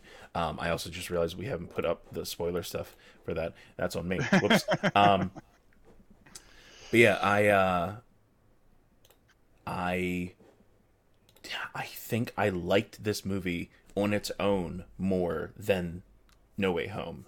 In the ranking right now, I'm still going to keep it where it is at the 8 unless I rewatch everything. But like up to 8, my number 8, obviously, Multiverse of Madness. Number 7 is Shang-Chi. Absolutely love that movie. 6 is Civil War. I'm not going to go into reasons why I like all these things. I'm just going to say them all. 5 is Thor Ragnarok. Which is I feel like of all of these is the most out of place thematically. Yeah. But 4 is Infinity War, 3 is No Way Home, 2 is Endgame. My number 1 is still, and I don't know if it will ever not be this, is Winter Soldier. Captain America Winter Soldier is personally my favorite of any MCU movie. And I've gone, I went back and rewatched it, I'm like, nope, still my favorite. I can see Winter Soldier being up there because it was the first real full-length Marvel film that deviated a lot from what we had typically seen, but kept enough about what we loved of the MCU in it. It's it's a spy thriller. Yeah, it's a spy movie. With superpower people. Yeah. I mean, it's great to see Captain America do more than just be the guy who can punch stuff real hard, so. Yeah. There was a lot with that movie that just, it still solidified in that spot for number 1. Will it ever be beaten? Who knows? It is nice seeing the way that because it's going 1 through 7 and then it drops down to 8, so it's literally like Winter Soldier dropped down to Multiverse Madness. I'm like, oh yeah, that's a good break every 7 movies. Well, we're at 34 properties. We got Ms. Marvel comes out. We're at 35 Marvel MCU projects. Well, just going back to actually Multiverse of Madness here. Yeah. Sorry. Well, we know where you've ranked it amongst Marvel films. Do you have a definitive score for this movie? Yeah, sorry, I thought I said that. I gave it the 4 out of 5. A 4 out of 5. Yeah. Okay. You probably did say it, and I probably forgot. No, that's okay. I talked a lot there. And that is the funny thing where I gave that's why I was bringing up the whole list is that I gave No Way Home a 5, but I gave this a 4, and I think part of that is I don't even know. I think it is because it is a movie that while I absolutely loved it and will continuously rewatch it over and over again, I don't think it did. I don't think we had enough time with certain people, certain aspects, or focused on certain aspects of it. And I know I see you later on in your thing talking about to protect America at all costs. I agree. I want straight up either an entire show for her or get that fucking Young Avengers together as soon as fucking possible. I want more of her in this universe. Well, I think if it were a solo thing for her, it would probably work best as a show at this point because she's a brand new character in this universe. Yeah. Eventually, yes, I would like to see her in a movie. That's kind of where all these go. I mean, this is essentially the culmination of events that happened in WandaVision. A large part of this film is anyway. Yeah. Yeah. So, another part of this is kind of immediately what happens to the multiverse after Spider-Man. So, but no, I think it did a really good job with the character development for them. Wanda, obviously, the break we got to see in WandaVision, her realize her power to a certain extent, and it ends with her starting exploring the multiverse through the Darkhold. Mhm. And obviously, she's had some time with that, and it's broken her further. Yeah. And isn't there saying something about how a mother will do anything for her children, including possibly destroy the entirety of existence. Well, it's funny that you mention that now because it makes me go back to a What If episode that we got where we had a version of Doctor Strange who literally did destroy his entire universe. Yeah. So at least there's a Doctor Strange out there who knows the consequences of doing this. Yeah, And technically we there are one two. in this movie. Yeah. Well, you know what? No, there was another one. Obviously, if you can't tell, full spoilers with the thing, and we said it ahead of time. This is on you if you didn't listen. But I mean, just I'm sorry. Go ahead. No. You go. I was just saying. Okay. Yeah. Well, beyond what there are really cool moments in this film, but the general breakdown is, of course, the movie sort of starts with. I like how the movie starts, especially because it starts in a way that immediately just raises a big question mark in your head, right? You don't know, unless you know anything about America Chavez, what you're seeing on screen as soon as the movie starts. Mm-hmm. But you get this scene with an alternate Strange and America Chavez running away through something that looks like an alternate universe from this big creepy monster. And they're trying to get to this book, the Book of Ashanti, which serves as a semi-MacGuffin in this film. It's a MacGuffin until it's not, basically. It's a red herring MacGuffin. Yeah. But basically it's, as opposed to the Darkhold, it's where the Darkhold is like the book of ultimate evil magic. The Book of Ashanti is the book of like ultimate good magic. It's funny. Except it's not even really a book of spells. It just gives you the ability to cast whatever spell you need in the moment. Yeah, that's a weird idea. Also, with that, speaking on the ultimate book of evil, very similar to possibly the Necronomicon. Yeah. It could be. Which is funny because Wanda's not the one who ends up raising the dead in this movie. Nope. Ooh, god damn, I love fucking I want to see this again. Speaking on Wanda's role in this movie, without going through a full plot synopsis, because that's going to be a long thing and very boring to do. But speaking on the way Wanda was in this movie, she is full-blown Scarlet Witch, but they went and did her as... They tried to do a tragic villain thing with her, and I don't know your take on this, but the tragic part I wasn't buying, because all her arguments for doing the things she wants to do and trying to meet her goal are challenged by so many people in the movie that they just end up falling flat. Yeah. Like, her motives just don't make sense, period. So she brings up, one of the points that she brings up is the death of Vision again, and the fact that she personally had to kill him. She had to kill the man that she loved, or the being that she loved, I guess, just for it not to mean anything. And then continues on to basically it's the I can't have him, but I can at least have my children. That never fucking existed. That's a whole other thing. But I think I still felt for her in the end overall, because I think, yes, was she doing everything wrong and for still wrong reasons, even though to her they were right. You kind of have an understanding to her to a certain extent.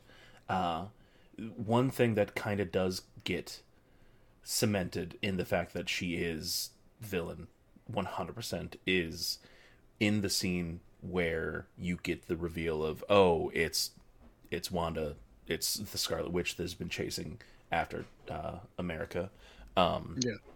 You get her basically saying that the hex wasn't the hard part, it was the lying, which cements the fact that, oh, she doesn't really feel bad about what she did in Westview.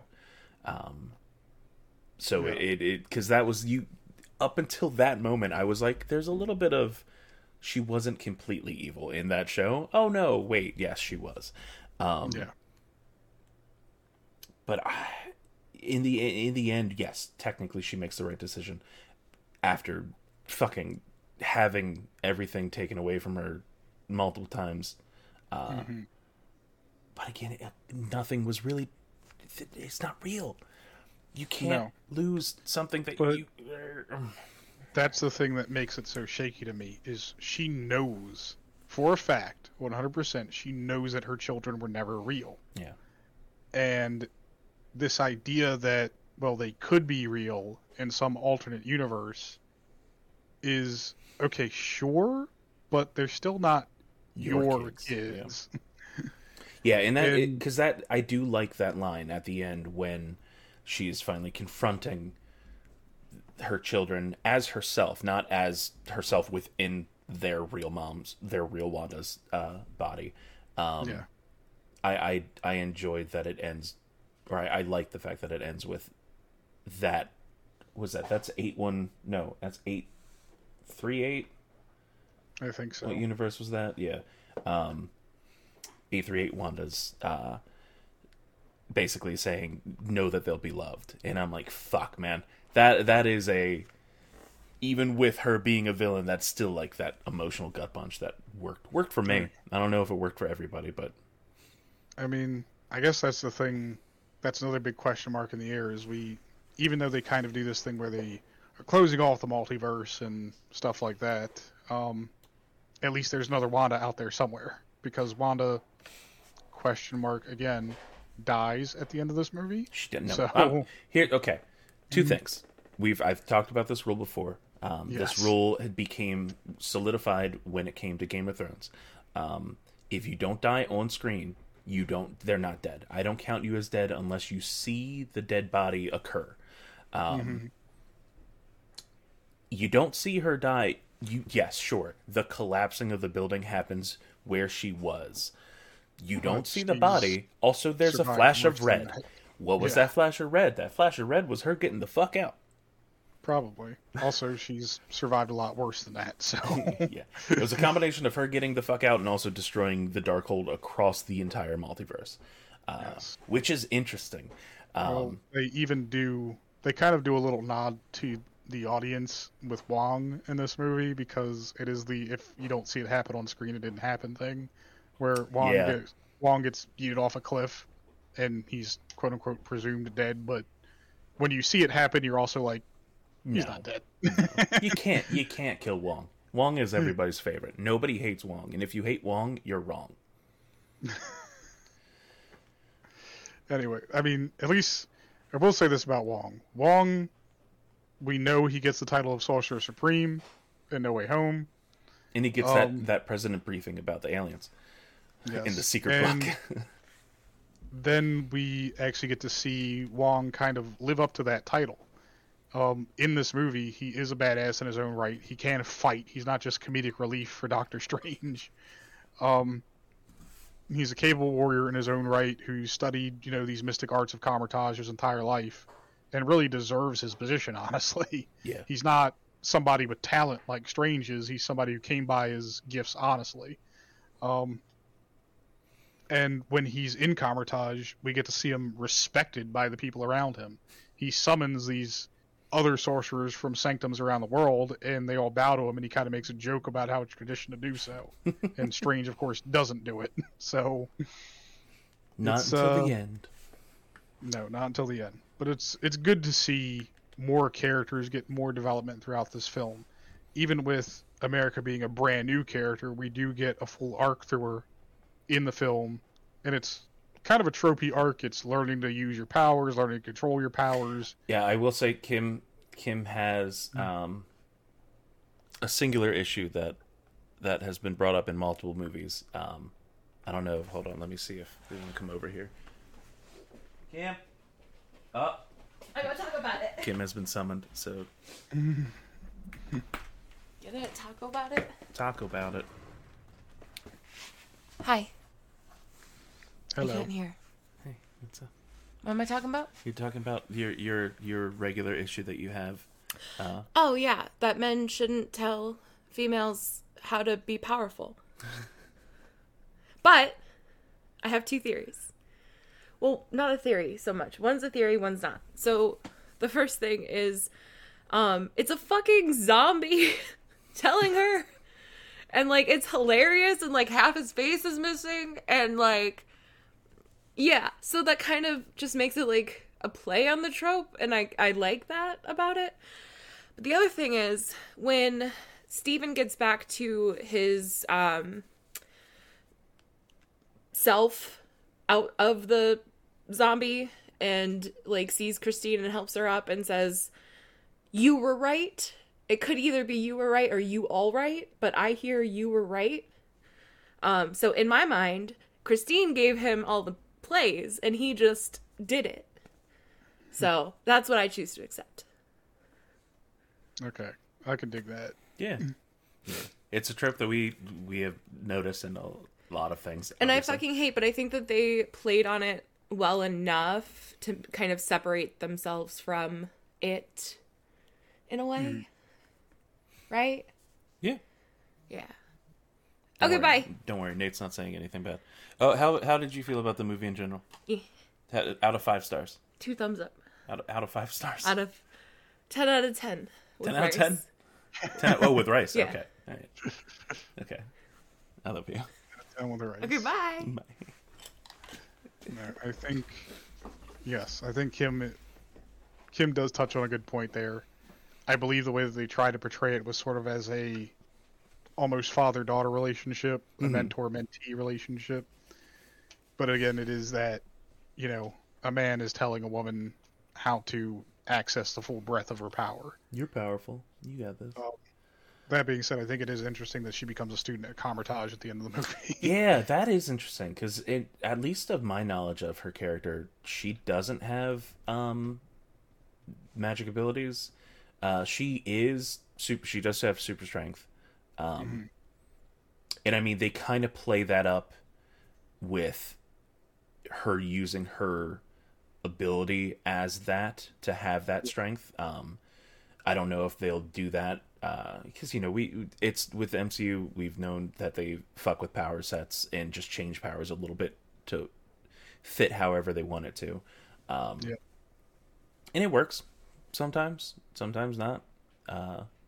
We're about to see the biggest change when it comes to power sets next month with Miss Marvel, but for now, I absolutely loved what they did with her character. I loved the use of the star portals and just the star shapes in general. I was watching something where they were complaining they didn't like that the star was too perfect. I'm like, it wasn't though, and that's what I liked about it, because in the comic it straight up is boom, star, perfect shaped star. In this, it has those, it's still star shaped, but it has that rough edges, it has the cracks around it.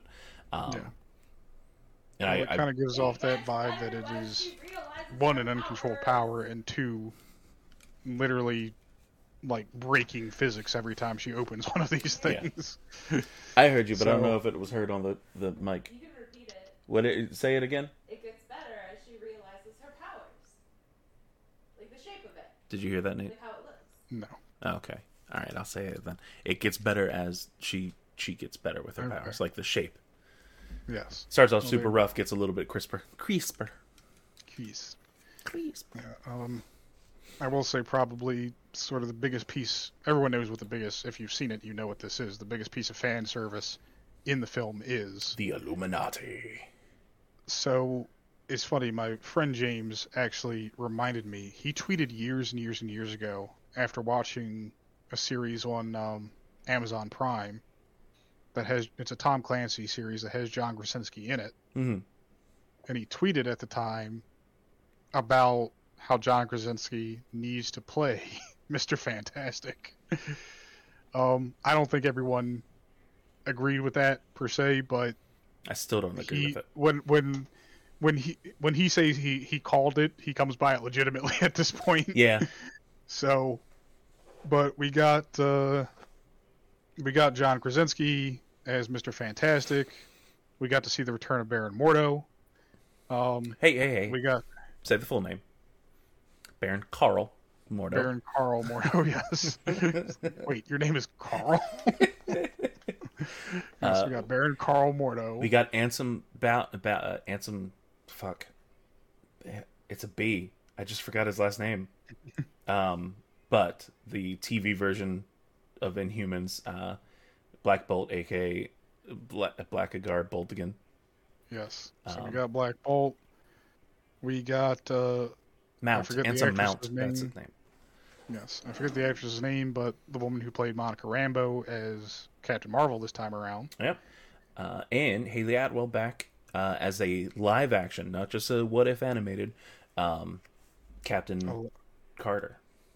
Captain Carter. And of course, the one thing that everyone was clamoring for because they heard the voice in the trailers, Patrick Stewart as Professor Xavier. In the floating yellow Yes, in the yellow wheelchair thingy, from the animated X-Men TV series. Yeah. That being said, the tragic part of this is they're not going to be in the rest of the MCU. It was a different universe. It's okay. Um, They all die. They get raffle stomped so hard by Wanda, it's nuts. It's almost like they just don't pose a threat to her. That being said, the way it's shot and what happens immediately, a lot of the scenes that happen immediately after that, cement Scarlet Witch as a straight up horror movie villain. 100%. The jump scare of when she kills Xavier, I love that. Yeah. I love that shot so much. I love that shot. The way in which he kills Black Bolt is inventive and also brutal.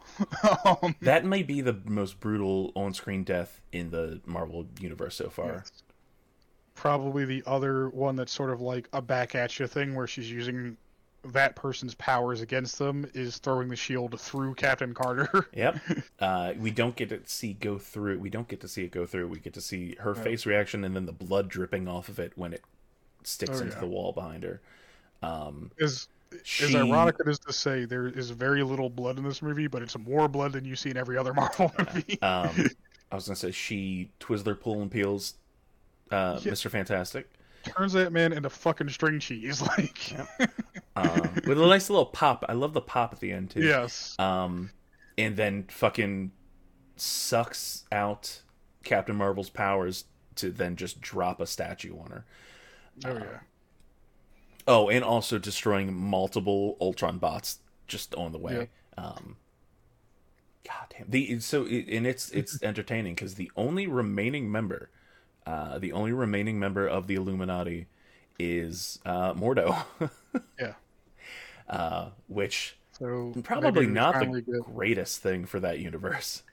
Probably not, but maybe we actually get the villain that Baron Mordo is supposed to be.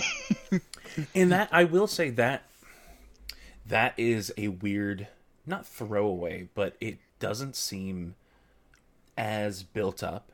It is something that is more of they tell us about it. We don't get to see the fact that Mordo in the main Marvel Cinematic Universe, the main MCU universe, has been trying to.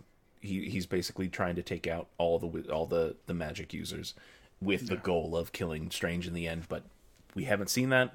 We thought maybe in the second movie we would get that because that was very much the ending of that first movie. But I hope we do get back around to that eventually. I hope we do too, because it's a thread that's left off from the first Doctor Strange that is just never brought up again. Yeah. You would figure with all the crap Strange has been through at this point, Mordo would have shown up at some point. Especially, I think it's the worst part is Mordo even a threat to him? Unless Mordo, and I was about to say unless Mordo unlocks powers through the Darkhold or something, but no, he can't even do that. Here's what we do know is, so we get 838 Strange using the Darkhold to defeat Thanos in that universe. And because of that, he's corrupted by it, and the Illuminati feels they have no choice but to take him out. So they use Black Bolt to basically vaporize him. Yeah, that was a scene that was very nice in Dolby with some vibrating chairs. That one hit a little bit. I enjoyed the fact that he was killed with an "I'm sorry." Mm-hmm. So we have that. They sort of cover this up, of course, in that universe by lauding him as a hero who sacrificed himself defeating Thanos. Some You Two-Face notice shit. something about the 838 Strange is that he does have the third eye on his forehead. And then we have an evil, quote-unquote, evil Strange Sinister. later I on. think I Yes. think he's dubbed Sinister in general. Sinister Strange later, who also has the third eye thing going on because he's using the Darkhold. And then just jumping right to basically the last scene in the movie, without end credits included, Yeah. is Doctor Strange is apparently corrupted by the Darkhold and pops that third eye as well. So I feel it happens when you hop into your you go dream walking in a corpse. yeah, I would think at this point, if that third eye is somehow relevant to his powers in upcoming movies, then yeah, Mordo has his work cut out for him Yeah. getting to that power level. We don't have scouters in the Marvel universe, so we don't know where he's at. It's definitely over 9,000. The scouter actually explodes if you try and read him. That being said, let's jump back to America Chavez again, because we kind of glossed over that a bit. Yeah. Her story arc in the movie is kind of amazing. It's a little rushed, but that's the pacing of the movie in general. Again, it's a 2-hour-long movie. It is a short, Yeah. quote-unquote, short Marvel movie. But we do understand things about her powers and stuff like that. But what's really interesting is her quote-unquote origin and the first time she used her powers. One, of course, you get a cutesy little representation moment in that. She's got two moms. But she believes, kind of in her heart of hearts at that point, that she has basically murdered her two Yeah. moms. Strange tries his best to comfort her and let her know that you don't know that. You didn't kill them. You don't know that. They could be out there just like you. Yes, and I think her ongoing arc in the MCU is, of course, possibly rediscovering them if they want to do a happy ending kind of thing, but also just dealing with that trauma of believing that and learning how to move past that. And who knows, maybe her time in Kamar-Taj will help her, but she's also one of the only people in the Marvel Universe who can just freely travel between multiverses. So She is, as far as I know, the only one that can actually travel the multiverse. Because we talk about Loki. Loki technically doesn't travel the multiverse. It's confusing because technically the multiverse didn't exist until the end of Loki, which then meant the multiverse always exists because time has no meaning.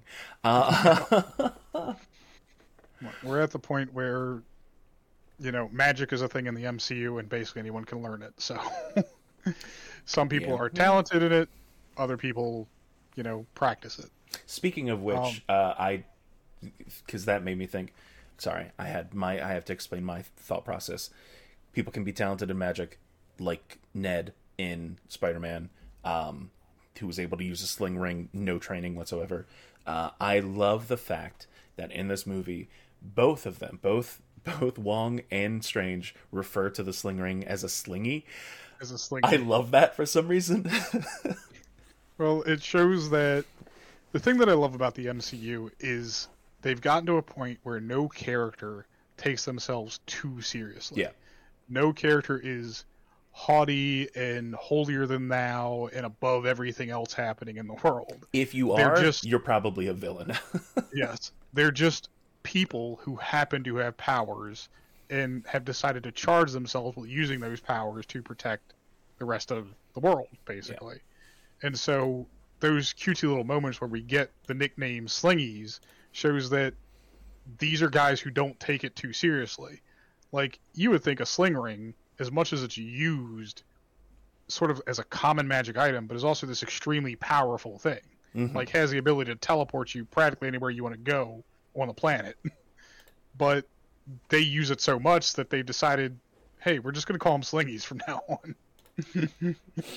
It's fantastic. And that's wonderful.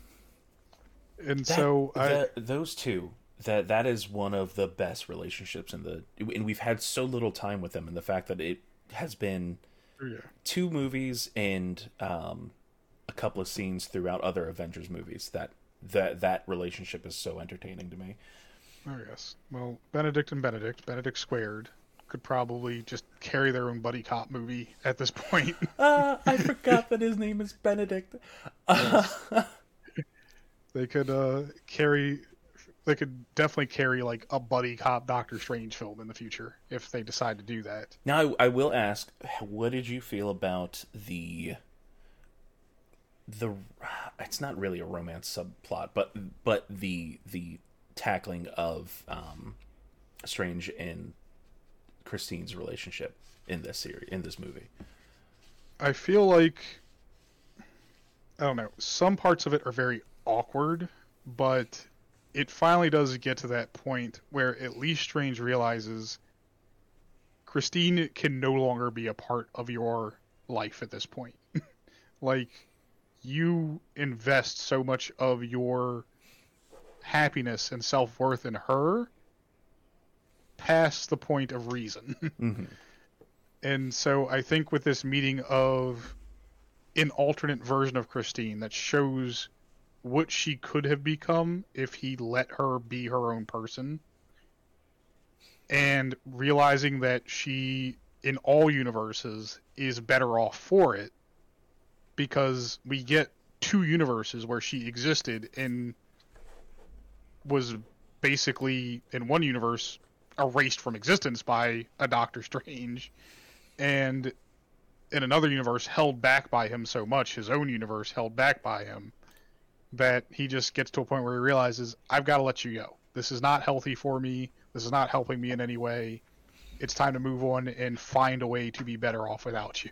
It is interesting because that is one of those cases where the viewer knows more than the character himself, because we have the what if, where we got to see Strange making that decision to do whatever he could possibly do to get her back.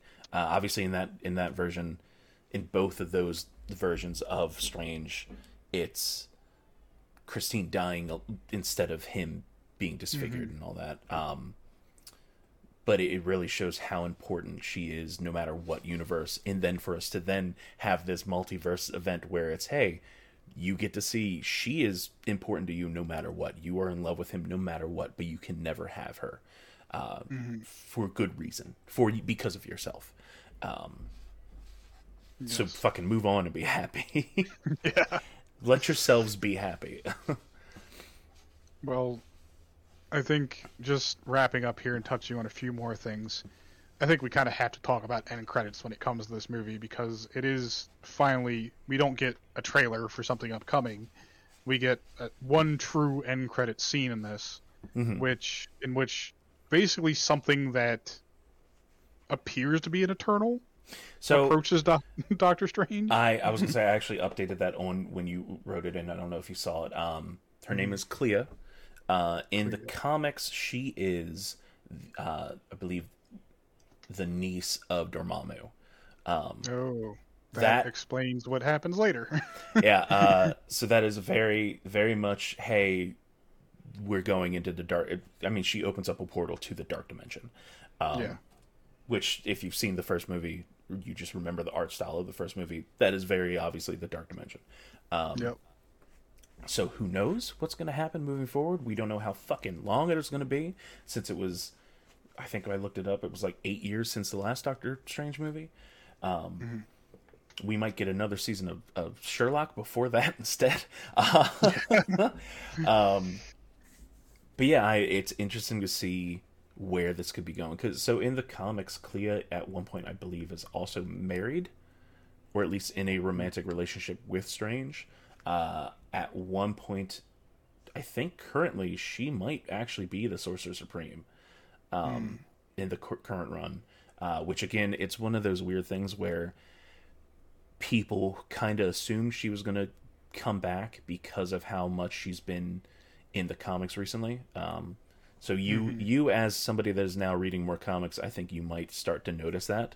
There are certain things that will be played up more in the comic series because of plans of bringing them into or using them more in the movies. Gotcha. So I'm interested to see where we'll eventually see this happen again.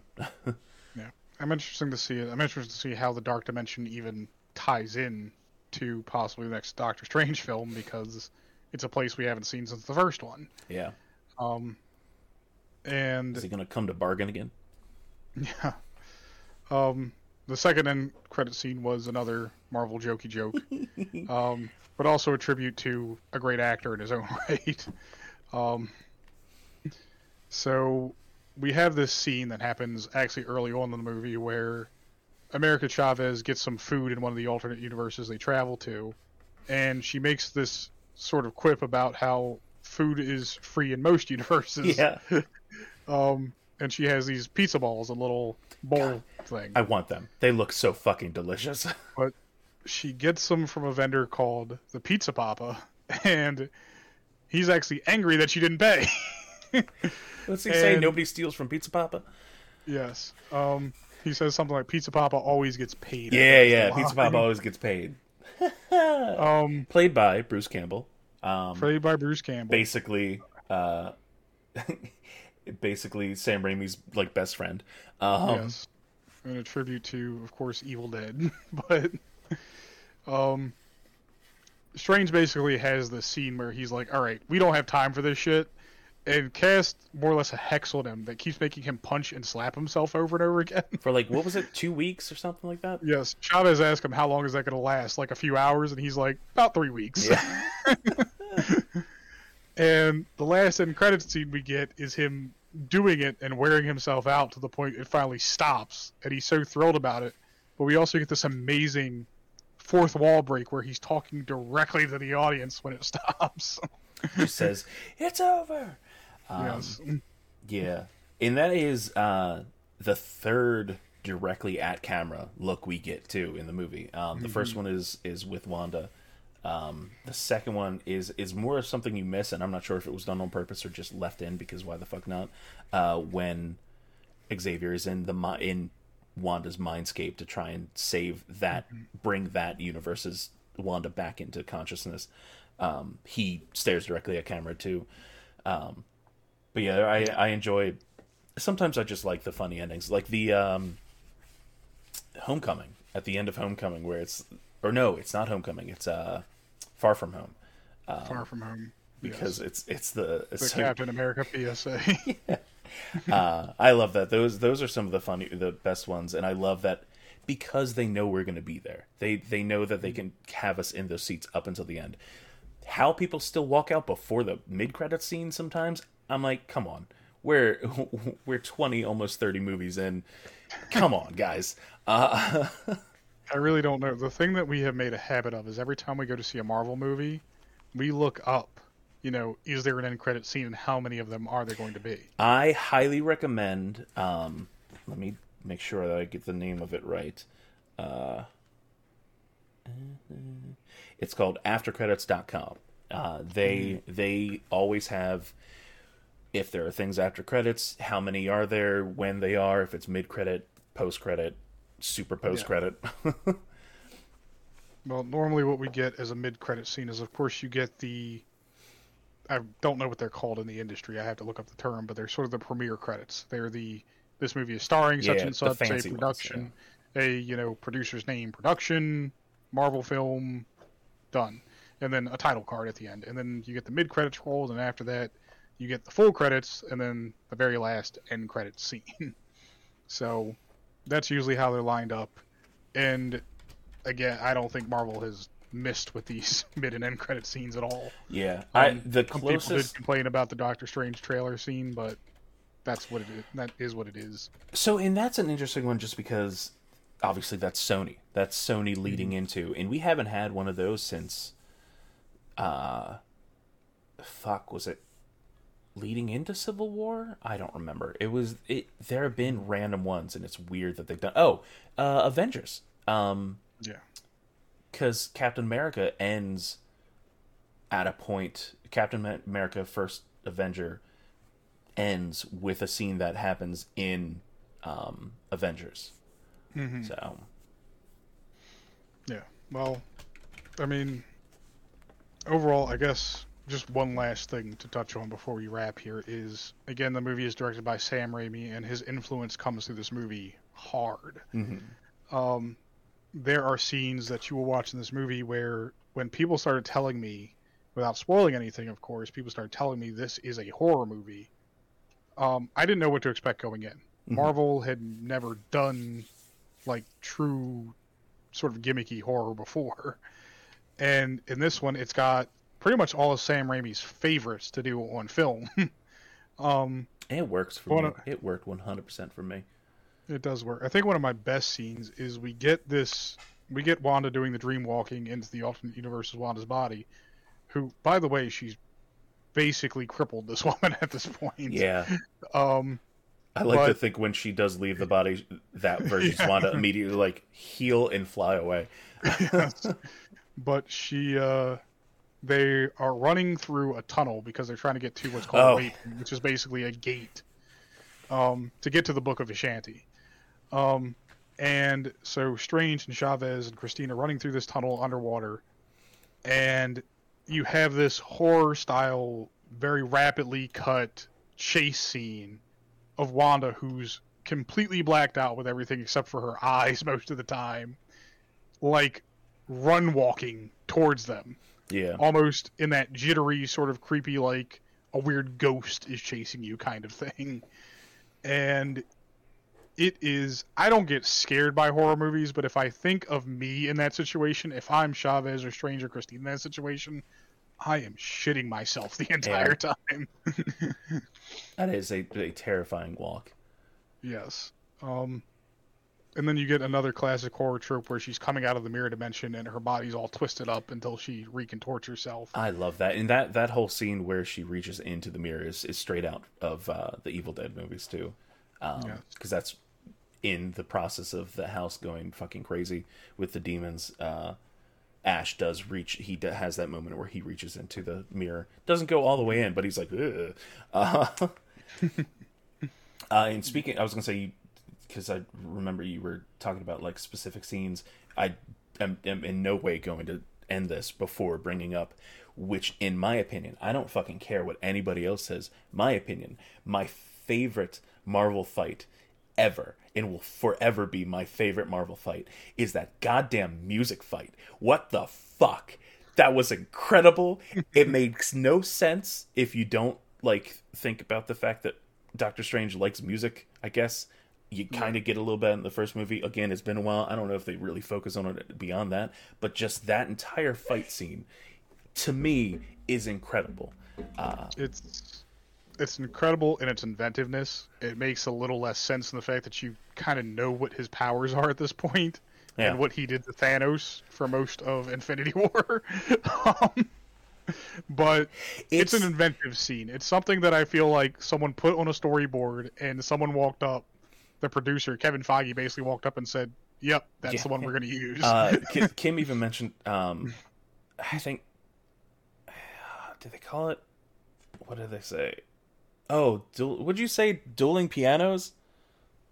Yeah. It's like dueling orchestras, really, because you hear these sort of big, bombastic, classical, orchestral things that you even recognize. Like, they're using recognizable music. Yes. And I think that's part of it, too, because while not always talking about me liking music, there's, like, classical music shit that I really enjoy, and they use some of that, and I'm like, oh, I know these things.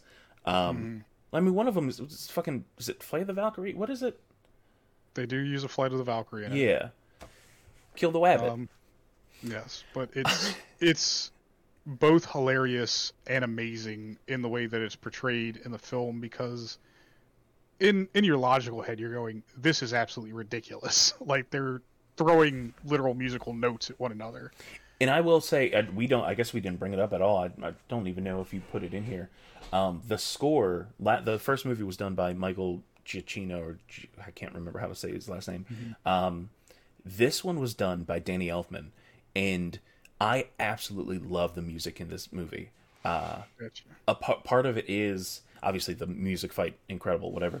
But the fact that when evil shit is happening, like out of nowhere or beginning, he throws in these guitar riffs and changes completely from like the orchestral kind of stuff into a more heavier like rock kind of shit, and I love that. Because I mean the final scene that we were talking about when he has the eye open up, he's just music playing, him walking down the street, and then you hear the guitar come in. Yeah, I fucking love that shit. I think it was an entertaining score overall. It wasn't like the best score I've ever heard. Yeah, yeah, Um, oh yeah. I mean, as somebody that has grown up loving Danny Elfman music, just in general, well, it worked great for me. there are people who you really can't beat with the use of music in movies. I mean, James Gunn is fantastic at this. So, Yeah, yeah, but I feel like this score, it was there when it was needed, so it wasn't distracting. And that's really something that I think is hard to master in filmmaking is you either do a James Gunn thing where it's music all the way 100% of the time for every single scene and it's used in a way that feels appropriate, or you understand where your talents are and you use them in the right places at the right times. So a lot of this movie, if you're not paying attention to it, you realize is not scored at all. There are certain scenes where there's just no music playing, period. But it gives you time to focus on what's happening in the scene and to focus on the dialogue and interactions between characters. And so that's important as well. I don't feel like a scene where meeting the Illuminati for the first time would be as impactful if that was overscored in any way. yeah. I mean, you had to use again. We got the WandaVision music in there a little bit when we got introduced to Wanda in the movie, but bringing Xavier out to the fucking '90s X-Men music. Yeah. That was good use. That was brilliant. I don't know. All I can hope is that again, Marvel has always had a plan for their movies, and at least from what we've seen, every movie either pushes the entire universe forward in a way or pushes a specific character forward in a way. And luckily this movie does push Strange forward. It pushes America forward. But there is still that overarching implications for the rest of the Marvel universe. Mm-hmm. We have a multiverse, and now we have a person who can access the multiverse at will. So that is going to become a big part, I think, of future Marvel movies. And on top of that, like obviously with individual character direction and what that opens up to the universe in general, this movie, I think we've mentioned just the fact that this is not in line with what we've gotten a lot from Marvel movies, and the idea of us getting to explore beyond the cookie cutter Marvel. And that's the thing. I love the Marvel movies. I have always loved them, probably will always love them. But yes, I understand that criticism of the, hey, it's the same movie with a different director, just done a little bit different. They don't have full creative control. Obviously, the closest to that we get is more with James Gunn a little bit, but mostly, in my opinion, Taika Waititi so far has had the most out of the norm for the MCU movies. And then we get this, in the fact that hopefully this does incredibly well, and Kevin Feige's like, oh, we can keep the story centered around the vision, but allow these people to do what they want. So we can maybe eventually get back to a full-on Edgar Wright Marvel movie. Where they realize they don't have to keep it tight to the normal formula as they normally want. Well, that's the thing that comes with just making movies as a commodity, is you have a corporation who funds these movies, of course, and is looking to turn a profit. So at the end of the day, if they see something is becoming formulaic, but it works, they're going to keep doing that. Yeah. Whereas, at the very least, I feel like the things that Kevin Feige has done in producing these films, and other producers who have come on, and other directors who have come on, have said to Disney, look what happens when we have room to experiment. Look what we can do when you give us that freedom. I mean, if we even go back to Taika Waititi, when he did Thor Ragnarok is a Thor story, but it's a partial love letter to some of the best parts of World War Hulk. Or not even World War Hulk, Planet Hulk, I should say. Yeah. Korg and Meek come straight out of Planet Hulk, and they are much more serious characters in that comic book. But Taika Waititi brings his humor, and even playing one of the characters, playing Korg, and that brings that levity that we love about the Marvel Universe. And think about it. If Korg was played more like his comic book self, I do not think he would have been as well received. Oh no, definitely because this- he's super fucking serial in the comic books. Yeah. And that's so the funny thing with that too is that there are characters that people will see in the movies or the shows and be like, oh, I really like this person. Then look into, it's like, oh no, the comic is very different. I think at least I'm glad again that they brought Sam Raimi in to do this for the most part. He does bring his own flavor to the Marvel universe, and maybe has opened the doors doing some darker themed Marvel films in the future. I think it's fine to go into a movie and be entertained and horrified at the same time. That is the basis of horror film. I like the blending of that with the traditional Marvel formula as well. So they tried it and it worked for this. It's not a total lack. Is it going to be a top grossing Marvel film? Probably not. I feel like Doctor Strange just kind of got the shit end of the stick on that. Hey, they're at, let's see, hold on. I think I looked at it. They were at like 500 million worldwide, maybe. Oh, sorry. 411 million worldwide. 411 with a box, remember, budget of 200 million. Yeah. So as long as they didn't spend too much on promotion. Oh wait, never mind, it's Disney. As long as they didn't spend too much on promotion, they had figures in the molds months before the movie came out. Come on. And then they had to change those molds because they had to change the movie multiple times before releasing it 3 years later. No, so yeah, I guess we can step away from this saying that we enjoyed it. One of us enjoyed it a lot more than the other. I mean, hell, top 10. This is a top 10 Marvel movie for me. I don't know. Do you have a list? Do you have a ongoing list for yourself? I won't say I have an ongoing list yet because there been a are. It's been a while, and there are a lot of nuances to each Marvel film that I pay a lot of attention to that sort of make or break the movie for me. Mm-hmm. So it's going to take a rewatching. I'm going to have to sit down and actually, honestly, seriously do a Marvel marathon to come up with a list for this. Kim has done that, and I know they will never make a list of their favorite because... Yeah. It's a hard thing to do, let's be honest. I mean, you've got two movies that are seriously over 3 hours of runtime to get through by themselves. Yeah. You've got several movies that are over 2 hours of runtime. And then you bring in the TV shows. Yeah, and then you've got a lot of movies in there that honestly just are frankly fucking boring to watch sometimes. Those are earlier Marvel films, but Kim watched them, and I skipped it. I feel like there are certain movies, Thor 1, Thor 2, I could probably skip over. First Avenger, I could probably skip over because I remember too much of that film. But Winter Soldier is definitely one to watch, and Winter Soldier is probably one that I would put, if not at the top of my list like you did, very close to the top of my list. All right, so according to, this is a Life Hacker article from 4 days ago, saying that, okay, so it includes all the way up to Multiverse of Madness and Moon Knight. How long does it take to binge watch all? That's about 93 hours, so 3.5 days, 3.5 whole days. Sorry, 3 whole days. That's a lot of movie watching to get through. And that includes the TV shows. Oh, does it include What If? Yes, it does include What If. I mean, the longest thing that I've ever sat down and binged was the extended cuts. The extended cuts of every Lord of the Rings film. You're a loser. They are close to 4 hours in runtime each. Nope, I can't make it through those movies anymore. And I loved them when I was a kid.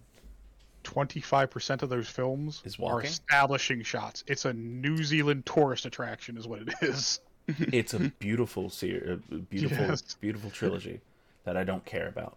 But so many establishing shots. Oh, what? Aldi's selling a dual basket air fryer? Ooh. Oh, all right, well, is there anything else you want to talk about before we go? You know what? Not in particular at this point.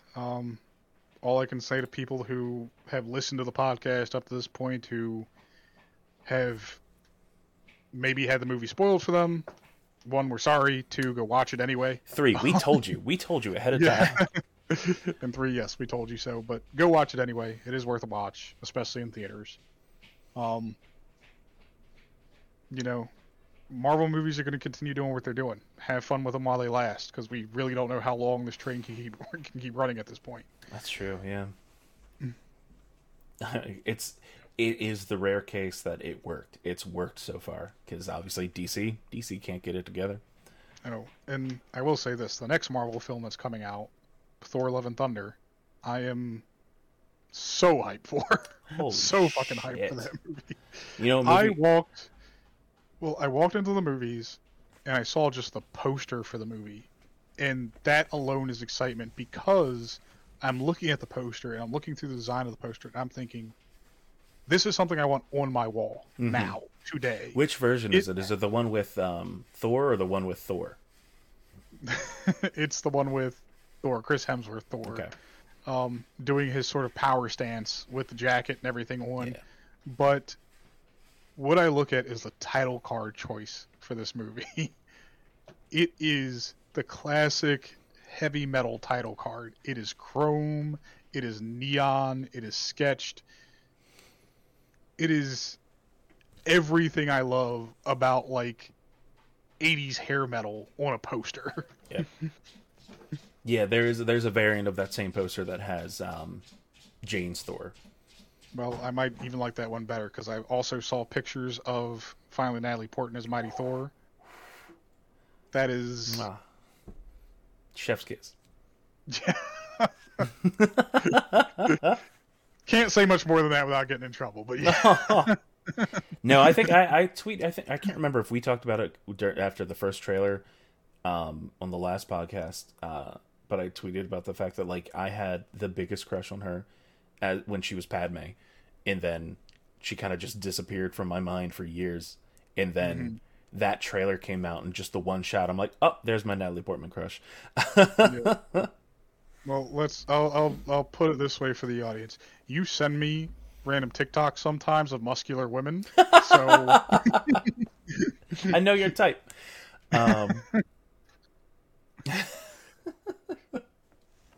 she got fucking swole for this film, man. Yeah. Hey, sometimes you get a Marvel role, you don't need to do it. Other times you do. I feel like anyone who gets a Marvel role now, they're just immediate like, all right, you in the gym now. That was do you remember that being a whole thing with Eternals and Kumail? Kumail did it, and then they were like, you didn't need to do that for your role. Kumail was like, fuck it, did it anyway. Okay. He's like, I'm playing a superhero. How can I not be buff? That's what I need to do. I just need to get cast in a Marvel movie. I'll be forced to do it, and then I'll be like, all right, I'm done. If they could transform Chris Pratt from his doughboy, hating, terrible human being ass into this chiseled, still terrible person. Yeah, I was about to say, still hating. They can do it with anybody. That being said, Chris Pratt has had several relapses and has had to get fit for every movie he's been in for Marvel. So, yeah, I mean, some people I think keep it straight through, and others don't. I mean, we're about to get fucking Christian Bale as Gore the God Butcher, and that man is known for his physique fluctuations, insane body transformations. I mean, the guy didn't he do the Machinist between Batman movies? Yeah. Between Batman films. You're talking about a guy who went from as buff as he could possibly be, packed as much muscle onto his frame as he could, to being completely emaciated for another film, and then going back to the superhuman physique again. All right, we've talked too long. This is probably on record one of our longest podcasts. Moving forward, we're gonna try and keep them shorter. I promise. We are. I promise. We're working on the organization, and we've gotten things sorted at least. Yeah. Now we just need to cut time. Yeah. I don't know how to do that. We both like talking too much. Yes.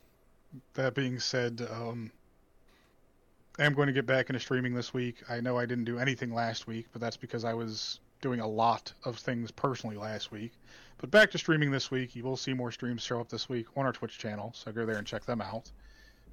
Where's that? Oh, that's right. Twitch.tv/Spacetime Taco. Yes. I'll make that pop up. I won't. Like I've been promising, finally PS2 streams will be coming this week for certain. Ooh, what game? So, Do you know yet?